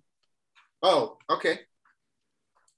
So what else was I supposed to watch? Oh, Beautiful Mind. I got to make a list here. Beautiful Mind and Parasite. See, I couldn't convince Kelly. Oh, I also had, I missed honorable mention, On the Waterfront. We just saw that like a month ago. Oh, really? I watched that in class. I believe it was a college class. Marlon Brando. That's where I respected Marlon Brando so much, because I had seen him in The Godfather. I was like, yeah, he's good. And then I watched On the Waterfront. I was like, yeah, he's real good. You could have been a contender. It's so hokey, though. That movie's so hokey is why I didn't make the list. But it's on HBO right now. Is it really? It was made in what, like 61, 62? No, I want to say like 54, something like that. Here, was it that early? I could tell you right now. We'll just do a search, Waterfront. It brings up Shape of Water. On the Waterfront was 1954. 54, yeah. See that? There you have it. It beat out The King Mutiny, The Country Girl, Seven Bridges for Seven Brothers, and Three Coins in the Fountain. All of which I'm sure you've seen. I have seen 4 out of 5. Really? I haven't seen any of those. I'm just kidding. I've only seen On the Waterfront. When we come back, Zoom Sucks. We're going to close it out as we always do with the little things. It'll be super quick. Yeah. We never know. Ken, we close the show out as we always do with the little gaff we call the little things. It's those teeny tiny little minor annoyances that just kind of get your goiter. Nothing that's going to make you, you know, blow up a building or do anything too drastic, I would hope. But this is your safe space. This is your time to get those little things off your chest. It's those minor annoyances that get your goiter. Get them out there in the ether so that people can hear and start to understand and maybe make progress. Let's change for the better. Let's fail forward. Ken, what's your little thing? Fail forward. You know, on the fly, I'm doing this one. I'm just going to disregard what I had written down. The little thing for me is not recognizing how grand of a career that Russell Crowe has had. Underrated, would you say? I've underrated him drastically. He is a legend for our time. First of all, one of my favorite movies just to sit down and have fun with a movie is Mystery Alaska. I don't know if I've never seen a Mystery Alaska. Oh, you got to see Mystery Alaska. It's a hockey movie. It's a hockey movie. Okay. The premise, the plot to the movie is there's a little town called Mystery Alaska. All they live for is like the Sunday hockey game or the Saturday hockey game or something like that. It's crab cakes and hockey. That's what Mystery does. There's no crab cakes. No, it's no. Alaska. Yeah. Well, I went wedding crashers on you. Crab cakes and football. That's what Maryland does. Well, that's what Maryland, because that's what Maryland does. Right. Anyway, Mystery Alaska. So they have this team game. Jaboy, who does all the voices in The Simpsons? Hank Azaria. Hank Azaria, yeah. Hank Azaria. Now, Hank Azaria is in the movie. He works for the New York Rangers, and he's from Mystery Alaska. He sets up a game where the New York Rangers are going to play the people from the town of Mystery Alaska. A real rags to riches story. That's the plot. It's just an exhibition game that they're going to have. Miracle on Ice. It's absolutely hilarious. I can't recommend that you watch. I thought you had already seen this movie. No, you must watch this movie. As a matter of fact, that's the next movie I would watch if I were you. I'll try to find it. I bet it's on Amazon Prime at the worst. At the worst. Anyway, it's a comedy. It's got a little bit touching your heartstrings, but it's mostly comedy. I don't even know when that came out, but this is early in his career, I would assume. But 97, LA Confidential. Oh, I love that movie. 99, The Insider. 2000, Gladiator. 2001, Beautiful Mind. 2000. Where was this other one? Didn't I say he had Cinderella Man? Cinderella Man, yeah. That would have been later. That's probably in the 2010 or 2011, 2012. Was it that far down the road? Yeah, probably. That can't be right. Master and Commander in there, if you're into that sort of thing. That was kind of a drawn out fiasco. I haven't seen that one, so I can't comment on that one. But that's a 6-year run with Bang Bang Bang Bang. Plus he's got Mystery Alaska. Shame on me. That's true. And then he just kind of hung out for a second, and then he comes back with Cinderella Man. And then he just comes back with Cinderella Man. And I also enjoyed the movie that he made with who's that handsome fellow that the ladies like that was in Ryan Gosling. Yeah, it's like a 70s flashback. They're detectives. Yeah, I can't remember what it was called. Oh, it was like Bad Guys or something like that. Or I can't remember what the name of it. I can't remember what it was called, but I remember Russell Crowe made the joke. He goes, "We've got a crow, we've got a gosling, grab a couple other birds, and we've got ourselves a flock," or something like that. He did that in a presser. Yeah. Angry is angry in the title. Angry. Oh, do you want me to pull it up? I'll have an answer for you that when I let you get off your chest a little. All right, Ken. I've got something that I need to get off my chest. It's a little thing, and no, it's not my penis. and it's definitely not my balls right now because Those those are swollen. Okay, my little thing today is, let me set the stage. You call in, anybody in customer service, you call in, you go to a restaurant, you go to Disney is the worst for this shit. You go to a store, somebody, hi, how are you? Just the fakest, just high-pitched, cheesy-ass voice. Talk to me in your regular voice. I'm a person. I want to have a conversation with you in your regular voice. I don't need you to get high-pitched on me. Just give me the actual voice that you talk with, okay? I'm a person. I don't need the fancy jazz it up. Hi, thank you. I don't need that nonsense. It's high-pitched. It's like a dog whistle in my ear, okay? Talk to me like I'm a person. I hate when people change their voices for different situations. I hate the customer service voice. You'll never find me doing that. I like to use what the ladies are here for. By the way, I have located this movie. You were correct. The Nice Guys. The Nice Guys! Nice Guys! Thank you so much for coming. We are Just Two Idiots Talking. Download, rate, subscribe. That's the Saturday show happening on, you guessed it, Saturday in the park. Must have been the 4th of July. Second. Oh, 2 days away. Get at us on the social media at Just Two Idiots Talking on Instagram, Just Two Idiots Talking at yahoo.com. Email the show.